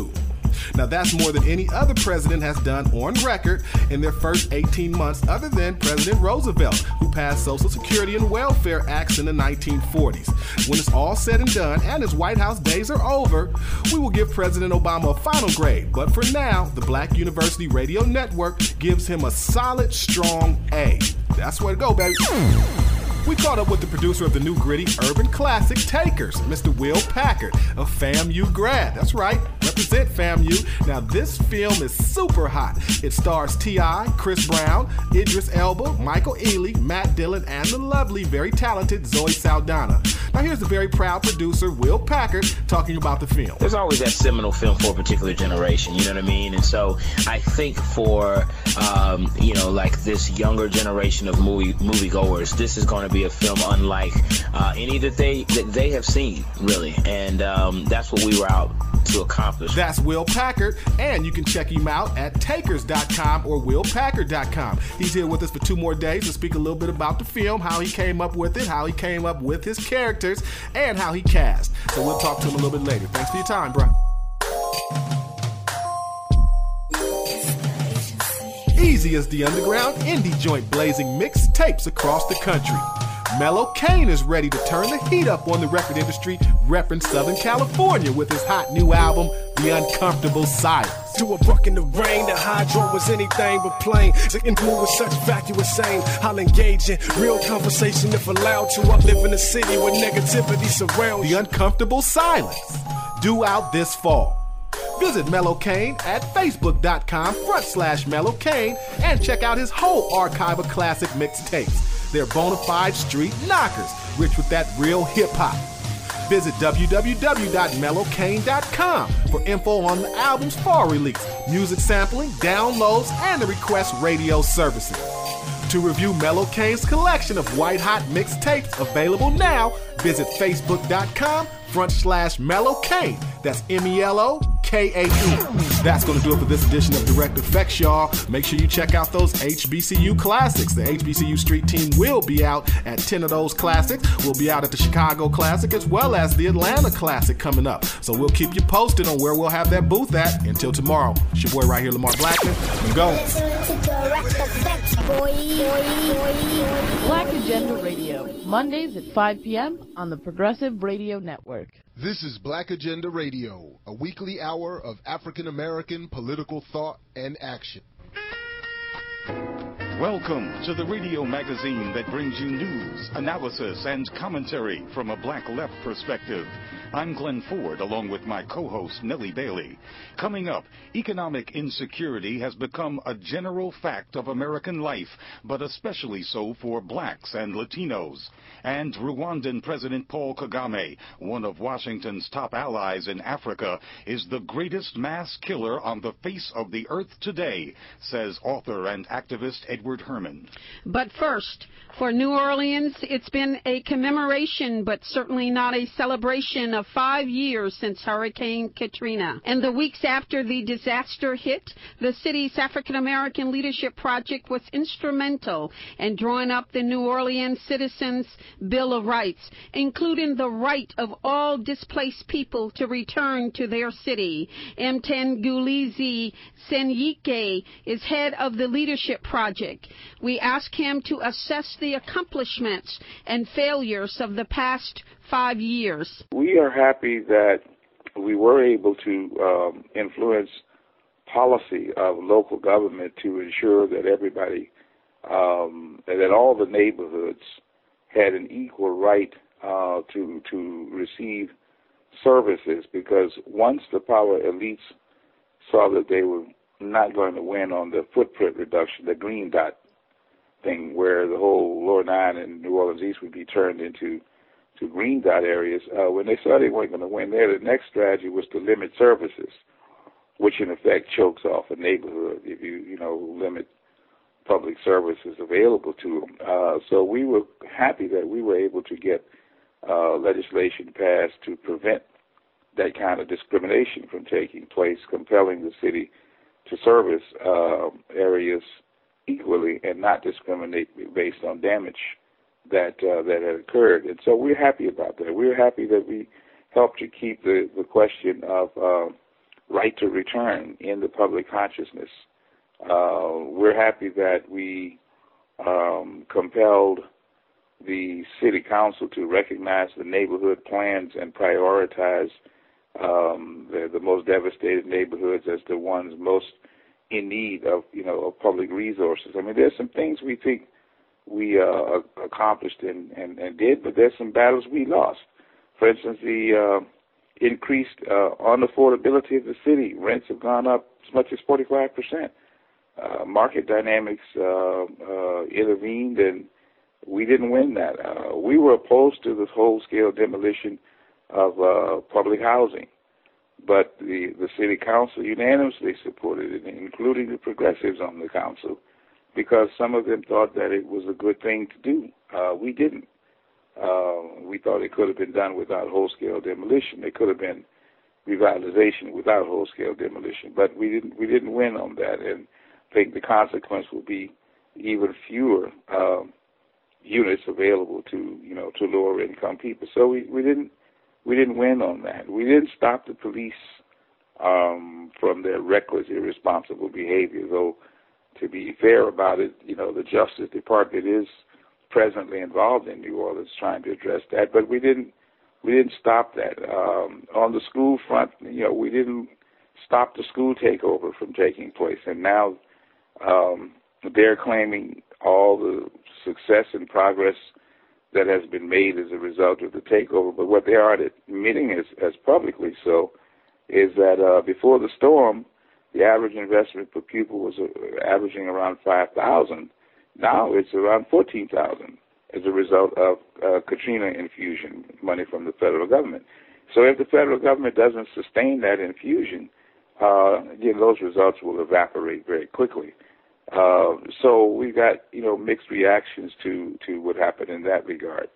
We're not happy that our city council is now 5 white and 2 black in a city that is 60% or more African American. We're not happy about that. It is what it is. We're not happy that the mayoralty was lost to a non-African American, which is not to berate the present mayor, but certainly after 35 or so years of holding that position, we're not happy that we lost it. We're not happy about the distribution of the contracts and the money. The big question is, what happened to the money? How did it get distributed? We don't see African Americans in significant numbers as having received a lot of the Katrina dollars. So there's some things we won, there's some things we didn't win, and the struggle continues. It's not over. There's still 40,000 or more African Americans, Orleanians, right here in the Houston area. And there are more in Atlanta and Baton Rouge and Memphis and places like that. So in the aggregate, there's about a good 100,000 who are still out, many of whom may never come back. So there are things to be, joyous about in some ways, and there are some things we think we accomplished with other community organizers. And there's some things that we didn't accomplish, and I am really concerned, as many of us are, not just in the African American Leadership Project, but many organizers are concerned about the direction that the city may be taking, which will continue to program black people and poor people out, turn out to be like Aspen, Colorado. You can work here, but you can't live here. It's too costly for you to live here. So you commute in here from the outer suburbs, which is where the poverty is now moving, is to the surrounding suburbs and then out of Orleans Parish. So there's some real concerns, Glenn, that we have about direction and what we've seen in 5 years. To be sure, she ain't what she used to be. The city has changed, and it's whiter, it's richer, it's more gentrified, and I think it's less welcoming to people of color at the lower end of the spectrum, although we are still in the city and still present in it, and the cultural apparatus has certainly made part of its way back. So there's some things to be noted that are on the upside and some things on the downside. Let's take a look outside, get an assessment of the behavior, conduct of those forces outside of New Orleans, the established political forces such as the Congressional Black Caucus and other members of government, and the kind of response to the plight in New Orleans from grassroots folks around the country.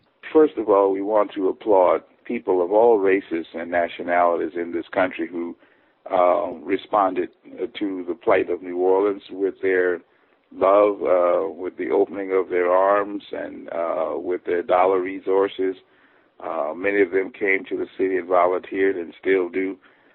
There was an incredible grassroots response from the whole of the country to the plight of Orleanians. And for that, we are certainly thankful and appreciative to everybody in this country, and, by the way, outside of this country, because there were many international responses as well, who offered to help and who, in fact, did help. So we appreciate all of that. The Congressional Black Caucus certainly has been consistent in its concern for New Orleans. Congresswoman Maxine Waters, in particular, has been very, very aggressive about trying to ensure that New Orleans stays on the national agenda and that resources be directed there. Clyburn from South Carolina, the congressman from Mississippi who chairs Homeland Security, I think that's Benny Thompson. He too has been aggressive and consistent, and so we've had good support there.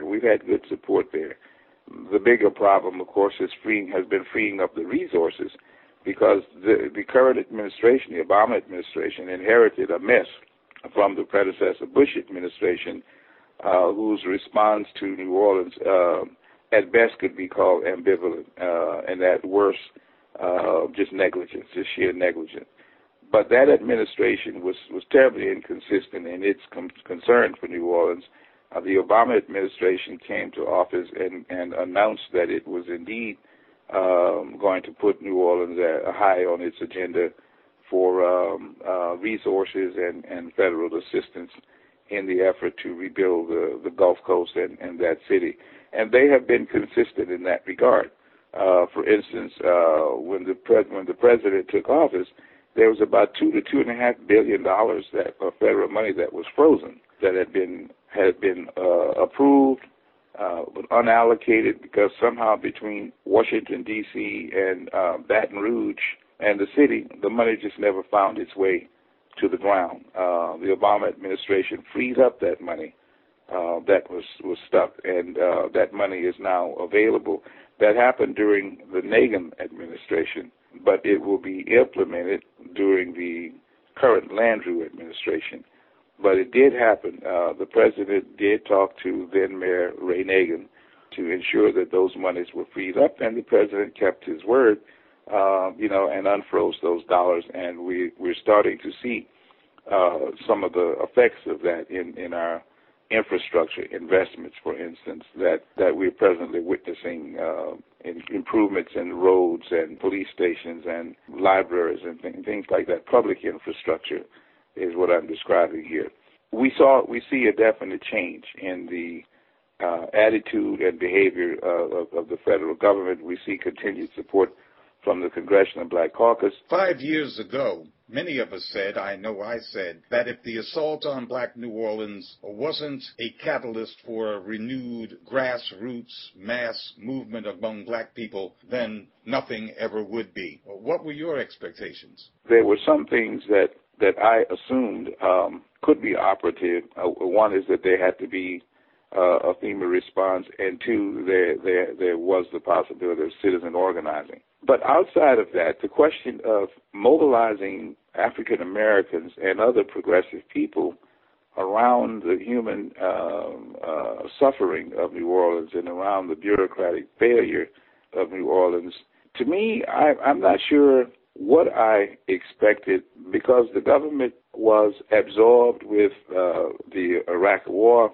and this was not a government that, in my opinion, was favorable to African American interests at all for political reasons. The previous administration, the Bush administration, I don't think favored the interests of African Americans at all, and so I'm not sure what I expected. But at the point of the tragedy, I minimally expected America to use all the power of the federal government to respond to what was happening to its citizens. It flunked that test. We know that it flunked that test. Now, as far as mobilizing Black people in a broader sense, I think the compassionate response of the Black community was evident to us.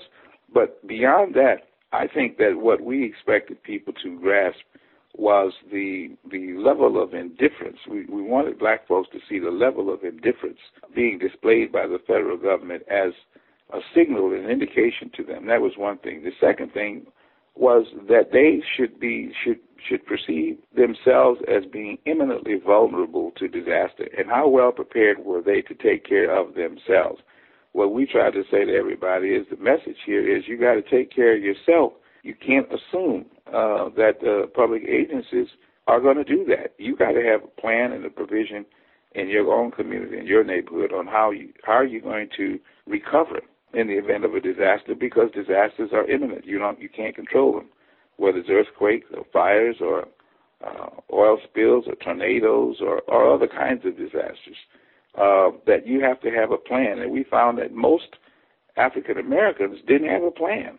That we were doing more to help others than they were doing to help us, because everybody was caught off guard and in shock about what happened to Black people in New Orleans, and they didn't believe that they were witnessing what they witnessed. But very few other places, Glenn had a real plan for what to do. So part of the mobilization that happened was helping people to respond, not just in terms of what to do about New Orleans, but what to do about your own community. What is your own level of preparation? What's your own level of readiness? We do think that Katrina scared a lot of black folks into seeing that they were vulnerable and that they could not, in fact, rely on the federal government. So they got mobilized, all right, but they got mobilized in another and different kind of way. The mobilization to help us, we did see that. I mean, we saw that as people went to the different cities. I think 47 states or something like that, where we were dispersed to.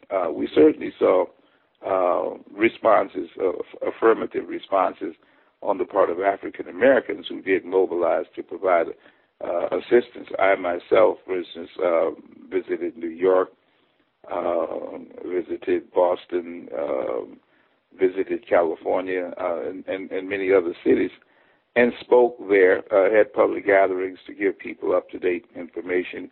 And there was a lot of support, just a lot of support to help New Orleanian families to readjust their lives, with, employment, schools for the children, accessing the healthcare system. I mean, I think there was a good and marvelous response, people to people, from African Americans especially, and black people who came to the different cities across the country. Every bit of data we received said that was a positive mobilization. But again, the mobilization happened in reverse in terms of educating people about the level of exposure and vulnerability. That was good too. Now, as far as a broader mass movement, I think it probably was evident in the election of 2008, the Obama election. I think part of that was the pent-up frustration of black people with the Bush administration and its relative indifference and insensitivity to the interests and needs of black people. And Katrina was exhibit number one, that if there was any uncertainty about how that particular party might respond, the Republican Party might respond, Katrina was exhibit number one for a lot of black people that we talked to.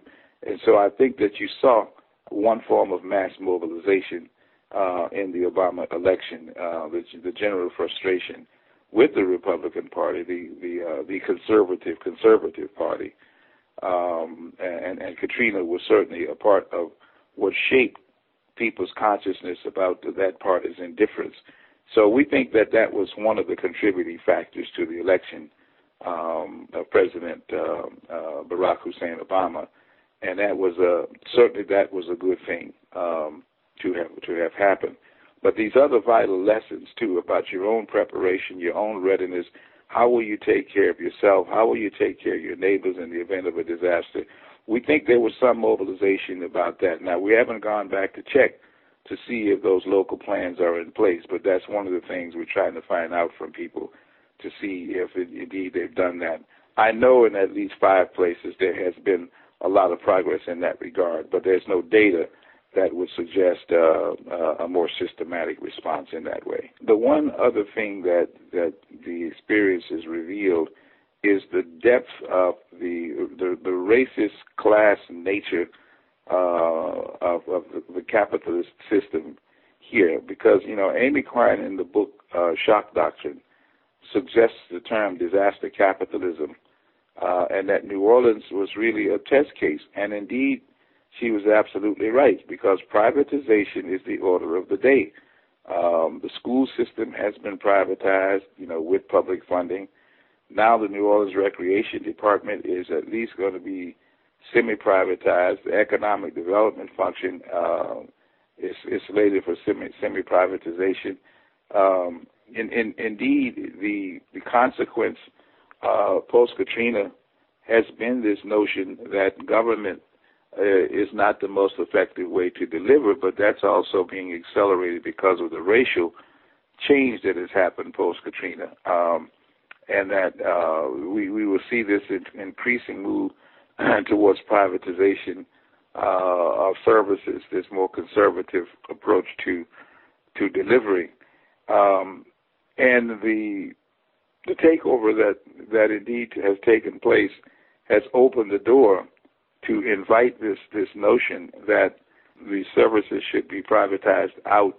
The more black political power is achieved, the more there is a tendency towards decentralization of power, to remove power from the office of the mayor and to decentralize it and spread it out into other structures, or to move towards the regionalism concept. And in the case of New Orleans, we've seen both things happening. The weakening of the mayor's power by decentralization, as well as an increased emphasis on regionalism, all of which has the effect of diluting the effectiveness of black political power, such as it is, but diluting its effectiveness. And privatizing also means putting dollars into the hands of those who already have it, white corporations and firms and businesses that already have it, and less of those resources go into the hands of African Americans, other people of color, local firms, or women's firms. We certainly see that that's one of the impacts that Katrina has had. More white people are in the city than were there before, higher levels of gentrification, and even further displacement of African Americans. So we've got a lot that we're worried about the stability of African American people in the city over time, because the forces of the marketplace, the dynamics of the capitalist market are imposing new kinds of pressures in New Orleans that we did not see in the same way before Katrina. Mtangulizi Sanyika of the New Orleans African American Leadership Project. Paul Kagame, the president of the tiny African nation of Rwanda and a staunch ally of the United States, is the greatest mass killer on the face of the earth today. So says Edward S. Herman, the noted author and activist. Herman and David Peterson have a new book out titled The Politics of Genocide, in which they explore the word games and doublespeak the United States deploys to mask its own and its allies' crimes against humanity. Mass killings come in various flavors, depending upon whether the United States supports the killings or wants to vilify somebody else. Those categories, according to Herman and Peterson, are constructive genocide, the kind the U.S. commits; nefarious genocide, killings committed by the other guy; benign bloodbaths, killings that work out well for U.S. policy; and mythical bloodbaths, mass murders that really never happened but are invented by the U.S. to demonize an enemy. Edward Herman explains. Well, these are used sort of ironically. The way the world works and the way the political system and the media work is when we do the killing, when we do mass killing, I say in Vietnam, never called this genocide. This is a constructive endeavor. So we in our book and in an earlier book I did with Chomsky, we talk about constructive bloodbaths, and in this new book we talk about constructive genocide. They're the ones that we carry out. And again, I say it's ironical. Since we do it, it has to be benevolent, it has to be good, it has to be justifiable. So a constructive genocide is a mass killing that we do, and it's constructive because we do it, and we're the good guys. If a client does it, for example, in Indonesia, where there was a huge bloodbath back in 1965-66, we call this a benign bloodbath, meaning we don't really don't get really upset about it. We just take it as a given and just sort of let it go. In fact, in the case of the Indonesia genocide, we actually were fairly enthusiastic because they were clearing up the Communist Party and a left opposition in Indonesia. And when Indonesia went into East Timor and killed, resulting in the death of maybe a quarter or a third of the population, that also was benign. And we actually quietly supported that. But then if an enemy does this, if Saddam Hussein kills a lot of people, or if Milosevic engages in violent actions, these are our targets. Therefore, these are nefarious actions. we also use the term mythical for cases where we claim bloodbaths or mass killings or genocide when they weren't even real. We talk about this in connection with the Rock Hutch massacre. So anyway, these are sort of cynical, ironic terms to describe the fact that we use words to fit our political needs. So, for example, in Iraq, when Saddam Hussein kills a lot of Kurds, that would fall under the nefarious category. But when the Americans kill a whole bunch of Iraqis, that is under the constructive genocide category. Yes, yeah. In fact, we talk about the sanctions of mass destruction in Iraq, which we imposed with the British through the UN in the 1990s, where hundreds of thousands of Iraqis died because we had destroyed their sanitation systems and they had serious disease. In a very famous episode that is really worth citing, in 1996, Madeleine Albright on national television was asked whether the death of 500,000 Iraqi children as a result of these sanctions was worth it. And she said, yes, it was worth it.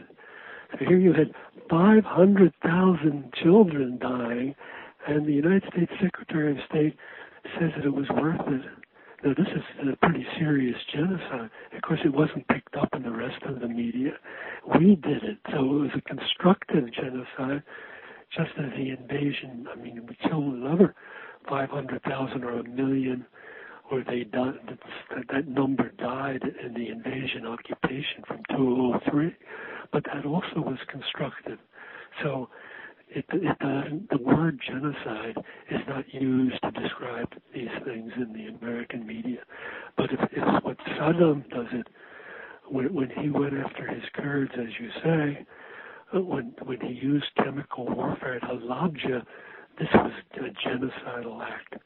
You list the Darfur wars and the killings there, and the conflict in Rwanda, and the mass killings of millions in the Democratic Republic of Congo as being treated as nefarious genocides by the United States. Please explain.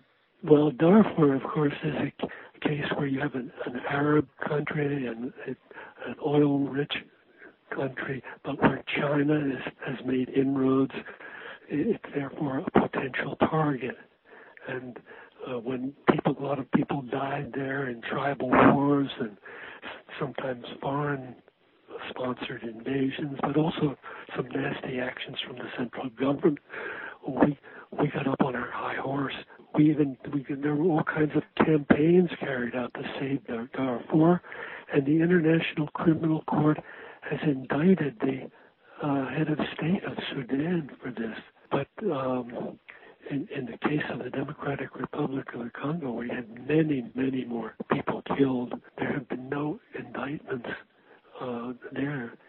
That's a state that has been invaded by Kagame and Museveni from Uganda, and these are our friends. So this doesn't qualify as genocide. Darfur qualifies as genocide. Kagame is exempt from International Criminal Court proceedings, and so is Museveni. Somalia is not listed on those genocides, in those genocide categories, but the United Nations at one point described the Somali situation right after the Ethiopian invasion, which was backed by the United States, as the worst humanitarian crisis in Africa. The United States wanted to go into Somalia. It was an Islamic government that was there for a while, and the United States has oil. It's a vulnerable state. It's near Djibouti. The United States is trying to increase its power in Africa. So Somalia is a vulnerable state, and one that the United States does not want to be Islamic. It wants to control. Many of its problems are a result of U.S. intervention and support of the Ethiopian invasion and its destabilization effort. We have, in a large measure, created the crisis in Somalia. But we want to be there to help control it. So we have a responsibility to protect there. So the responsibility to protect does not mean responsibility to protect Somalis, but responsibility to protect U.S. interests. Absolutely. But of course, it's always couched in terms of the responsibility to protect the people involved. You write in your book that the Western propaganda line on Rwanda, where President Kagame presides, turns the perpetrator and the victim of mass killings upside down. What did you mean? Well, in the Western establishment view, Kagame is the savior of Rwanda. He came in and stopped the genocide. In fact, if you read the papers the last few days about the Rwanda election, the papers always refer to the fact that Hutu death squads killed 800,000 to 1 million Tutsis and moderate Hutus in the genocide that occurred in 1994. That's the standard model, but that standard model is a lie. Actually, Kagame himself was the man principally responsible for the mass killings in Rwanda. He's been trying to take over Rwanda for years. He invaded Rwanda from Uganda in 1990. With U.S. help, he penetrated the Rwanda government and infiltrated troops into Rwanda.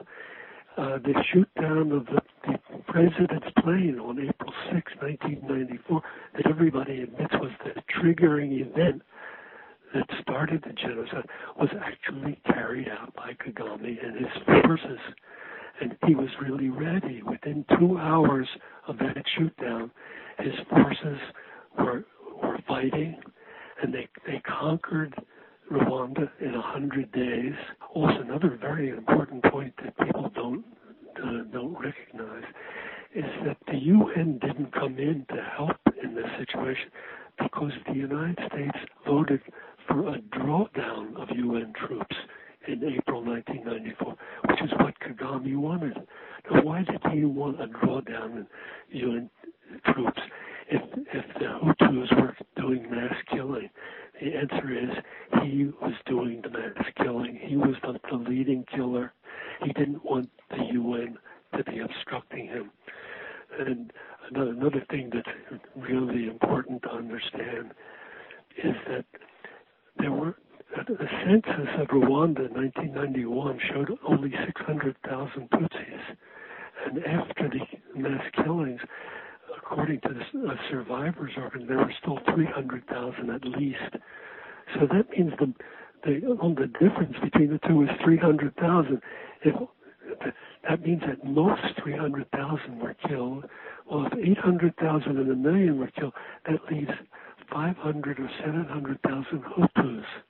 And the evidence is that it was mainly Hutus who were killed, not Tutsis.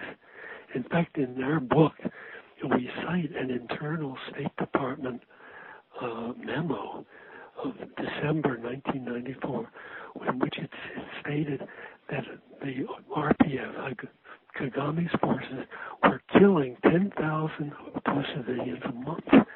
This is a State Department internal memo. That's a lot of civilians per month. And also, we ought to stress the fact that Kagame, after he took over control of Rwanda, didn't stop there. He went into the Democratic Republic of the Congo, and he's been in and out of there, allegedly chasing Hutu genocidists. But a UN report of a couple of years ago said that in Kagame's area of control in the Congo, there had been 3.5 million excess deaths. 3.5 million excess deaths in Kagame's area of control.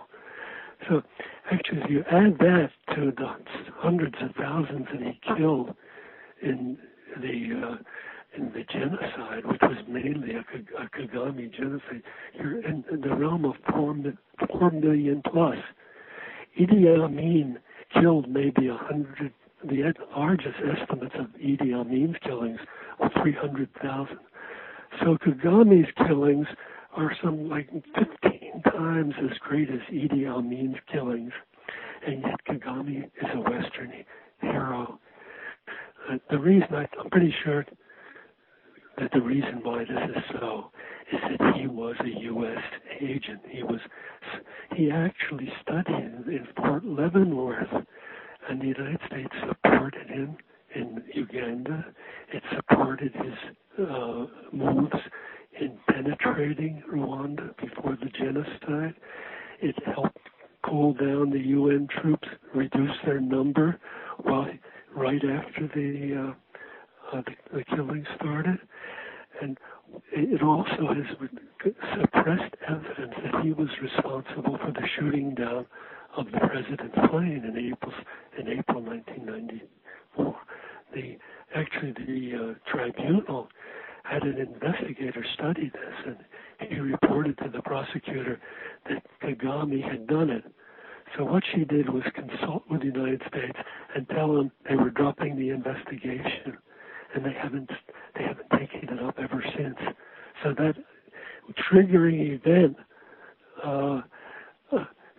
the tribunal has ignored, and the West has ignored, all in order to protect Kagame's image as the savior, when in fact he was the killer. I think actually this turnabout, this upside down thing, is probably the most incredible that I've ever encountered in my life. I mean, to have a guy who, I think Kagame is the greatest mass killer on the face of the earth today, and yet he's an honored leader and the United States gives him military aid. We get his troops to help us out in pacification operations in Darfur and elsewhere, and we get him economic aid. He's an honored man. So the question is, who is it that the United States would not honor? I should probably mention that, back we supported Suharto in Indonesia, who was a tremendous killer. And back in 1994, New York Times had a front page article in which they quote a Clinton official saying that Suharto is, quote, our kind of guy. Here's a mass murderer, a dictator, and the liberal Clinton administration welcomes him to Washington, says he's our kind of guy. Well, I guess Kagame's our kind of guy, too. We can sink pretty low on who is our kind of guy. In fact, Saddam Hussein was our kind of guy in the 1980s when he was fighting against Iran. There's that famous picture of Rumsfeld in Baghdad shaking hands with Saddam Hussein and telling him what a fine fellow he was. So Saddam was really, he was also our kind of guy until he crossed the line. And in fact, in Africa, the regimes in Rwanda and Uganda are the mainstays in terms of U.S. proxies, military proxies in Africa. Uganda is the main force that is propping up the Somali regime, for example. When the Shabab claimed responsibility for a bombing in Kampala, Uganda, the American media said it was an example of the terrorists in Somalia reaching out to destabilize the rest of Africa. Is that the way you see it? I think that it's actually even some question of who did it. Quite a few people think that Museveni is in electoral trouble and he needs a terrorist act, just like George Bush did. He feeds on being the security protector of Uganda. So it's not absolutely impossible that those bombings were self-inflicted. But insofar, if it is true that that rebel group from Somalia did it, this is arguably it's part of a war. I mean, it was really a nasty act to carry out against civilians. But as you say, the Uganda army is in Somalia. It's a proxy army for the United States, serving to bring Somalia to heel So if rebels in Somalia attack Uganda, this is arguably warfare. It's actually an answer to what Museveni is doing. Actually, the United States takes upon itself the right to bomb anywhere in the globe now. We say there's a suspected terrorist in Pakistan or Yemen or anywhere else. We can send drones there to shoot them down. I guess that's being kind of generalized. But when other countries do it, that's illicit. Your book explains how, in fact, your book is really all about the imperial use of words as weapons. So what's all this hoopla really about with the supposed end of the U.S. combat role in Iraq? That is a beautiful use of words. We still have soldiers there who some. In fact, we even have 5,000. We openly admit our combat troops, but the rest of them are well-trained American soldiers who are perfectly capable of engaging in combat. So what we've done is play like we've exited from any combat operations by redefining troops from combat troops to just training troops, advisory troops. I mean, this is standard practice. We're still in Iraq. We're still in aggression occupation mode. And in fact, they've taken to calling U.S. bases fortified compounds. Yes, that's a beauty too. I wonder how we can. Of course, we have this embassy. I guess we're still calling that the biggest embassy in the world, just a plain embassy. But it's actually a place big enough to harbor troops and CIA agents. But we use words with a lot of practice, skill, and with imperial purpose. This imperial use and abuse of words, what does it do to the political conversation that folks should be having about the policy decisions their country makes on their behalf? Well, it makes it very difficult, and especially when the media will follow along with the usage of these words and will not challenge them. I mean, if we had an honest and decent media, when you move from combat, redefine troops and call them no longer the combat troops, the media should be pointing out that this is a fraud and they should laugh at it. So it's essential in the use of these words to manipulate that the media play along and don't challenge the words, and they don't. Does the practice of having embedded media, that is, reporters embedded in U.S. military outfits, have something to do with this, or is it in the nature of U.S. corporate media to toe whatever line comes from the State Department and the Pentagon? Well, I think that the latter is crucial. I mean, the media are very cooperative with, and they don't challenge the militaries. The embedding was probably a useful little add-on, but it wasn't needed. I mean, we had that scandal, you recall, when it was exposed that the Pentagon had actually encouraged the mainstream media and the networks to take on former military officers as regular commentators on military affairs. And so the numbers and the affiliations of these people that CNN and the rest of them have carried to comment on military affairs, the numbers of those who are military affiliated is staggering, and they actually were even on the military payroll. So, I mean, this was all done voluntarily. So tell me, Mr. Herman, who is better at the use and abuse of selective terminology, President Bush or President Obama? Well, that's a tough one. That really is a tough one. President Obama is very smooth. He's very cool and calm and collected, and he's smarter than Mr. Bush, so he's more effective in using these things. And I think he's more effective also as a spokesman for the War Party, because we expected him to be different. He was going to give us change, and people had faith that we were going to move from Bush Cheney and a permanent war system to a more greater focus on our civilian needs in America, which are huge and growing, and with a cutback of the military and a cutback of warfare, but it hasn't happened. And in fact, you can even make a case that with the global use of drones and a more aggressive expansion of NATO, that Mr. Obama has maybe even somewhat escalated our military involvement. Of course, he's partly influenced by the fact that the Democrats always feel that they must rebut the charge that they're weak on national security, and they don't want to appear like wimps. So, in a way, that makes them more dangerous. They have to prove their non-wimpiness, and they do this by dropping bombs and by increasing the military budget.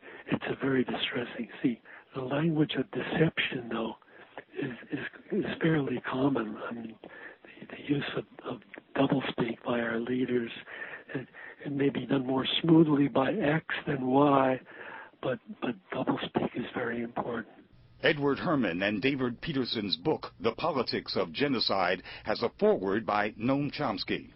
A large and growing proportion of Americans are economically insecure. That's not just an emotional feeling, but people's actual relationship to the world of work and income. Jacob Hacker of Yale University headed up a study of the problem. Hacker's team came up with what they call an economic security index. The Economic Security Index, or ESI, is a measure of the economic security of American families. And the way it measures economic security is basically looks at the chance that a family will experience a 25% or greater decline in their available household resources, which is basically their income minus their medical costs. So if you have medical costs, that takes away from your income. And so from one year to the next, do you experience a 25% or greater decline in those resources and not have an adequate safety net? And it's basically, the measure is just a share of families that experience that decline.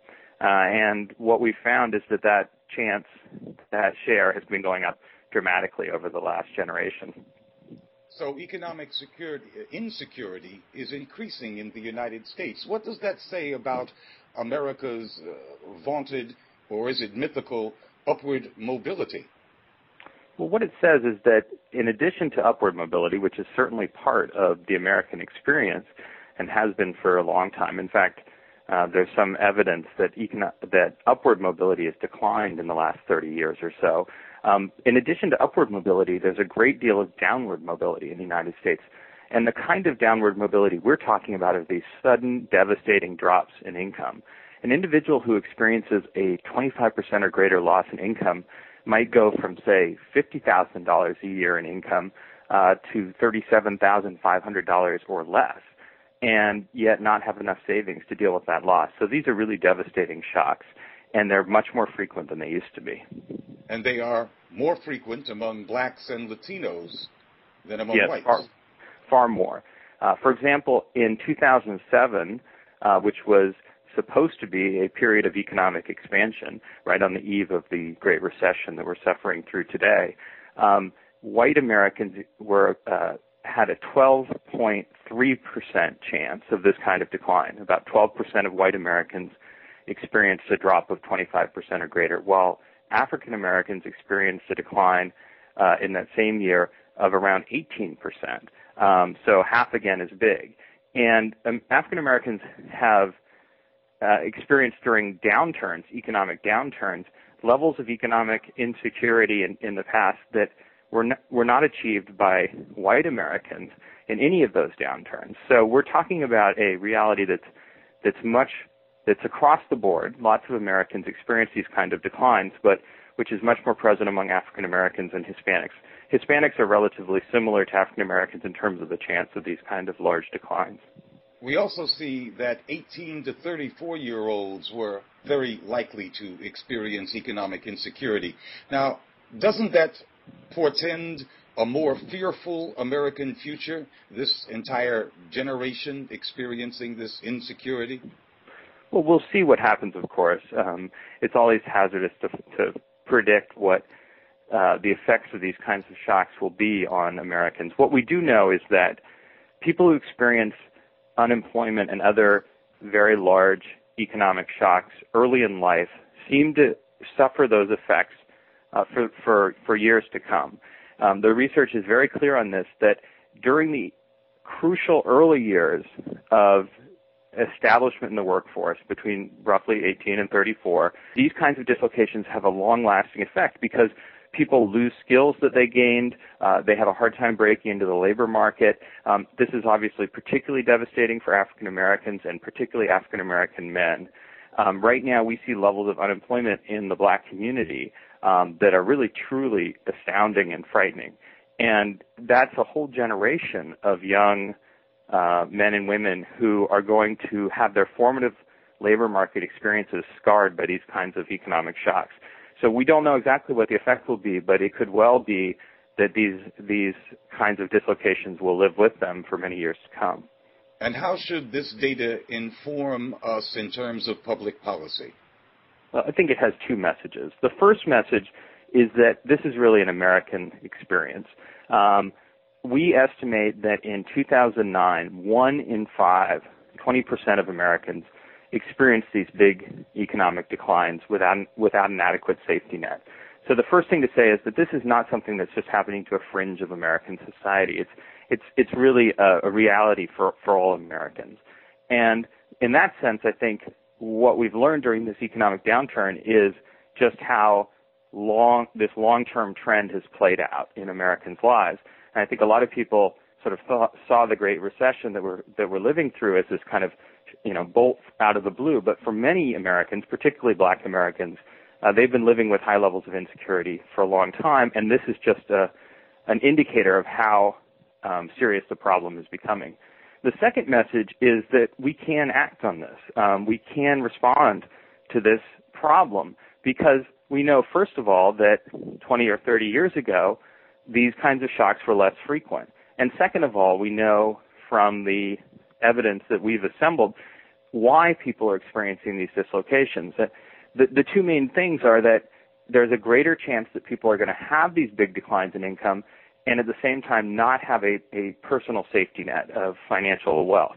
So we need to do more to try to shield people against labor market dislocations of the sort that cause these kinds of declines, as well as healthcare costs, which turn out to be a big source of risk for many families. And at the same time, we need to think about how do we encourage people to build up financial wealth to deal with these shocks on their own. So government has two roles. We have to have a reasonably strong safety net for the short term, but we also have to have a strategy for the long term to help people build up their own assets to gain their own sources of economic security. And in that sense, I do think both liberals and conservatives, Republicans and Democrats, if they can get past the current polarized fight over the role of government, could see a goal here that they would find attractive. For conservatives, the idea of encouraging people to save on their own, to have stable sources of wealth, is something that they've long championed but not always supported. And for those on the left, I think the idea that we need to improve the safety net is now self-evident. And if we can try to bring those two sides together, make the investments necessary to ensure economic security for the future, the hope is that we can reverse this tide of increasing insecurity in the United States. Well, of course, some people do profit from economic insecurity. When working people are feeling insecure, they tend to make less demands of their bosses. Yes. I mean, there's no question in my mind that this transformation has been partly caused by the weakening of workers relative to management and business. And I think part of the way in which we could address this problem is to strengthen organized labor, particularly to strengthen unions in parts of the workforce that are most insecure, the service sector, for example. It's ironic that the areas of the workforce that are most secure, such as the public sector, where where teachers and firefighters and other workers are employed, tend to have fairly high rates of unionization. That's not a coincidence, obviously. That's part of the reason why they're secure. But there's parts of the economy, low-wage workers, people who are working in restaurants and retail establishments, that are extremely insecure, and yet there's essentially no unions whatsoever. So I think that would help. I think the other thing we should recognize is that business ultimately benefits when people have a basic level of security. Someone who's really worried about losing their job may not demand greater benefits, may not demand greater wages, but they're also not going to invest in their productivity. They're not going to feel loyal to their company. So if we have a higher road to economic productivity and profits, one that may not be quite as great for some employers, but which produces an overall level of prosperity that's much greater and much more stable, then I think we're all better off. So that's the hope, that we can have a win-win situation. But I'm not at all unaware that there's going to be fierce political conflicts and conflicts in the private sector over this goal. I just don't think that Americans can wait any longer to start to demand greater economic security. Jacob Hacker's Teens Work was funded by the Rockefeller Foundation. And that's it for this edition of Black Agenda Radio, produced by the same team that brings you blackagendareport.com on the Internet. I'm Glenn Ford, along with my co-host, Nellie Bailey. Our thanks to the good people at the Progressive Radio Network, and especially to our engineer, Caitlin Fitzgerald. Try your best, never settle for less, and we'll guarantee you'll be a success.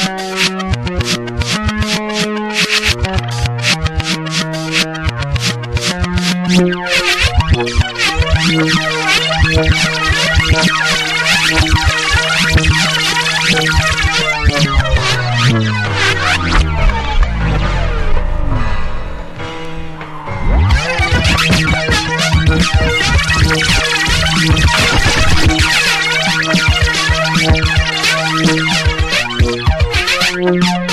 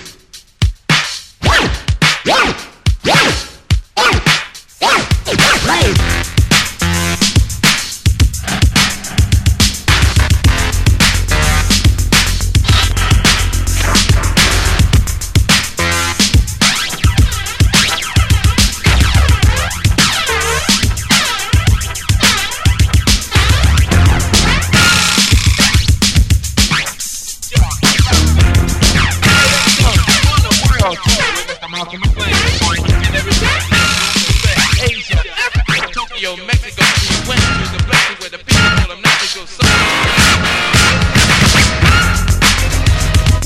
a world tour with Mr. Malcolm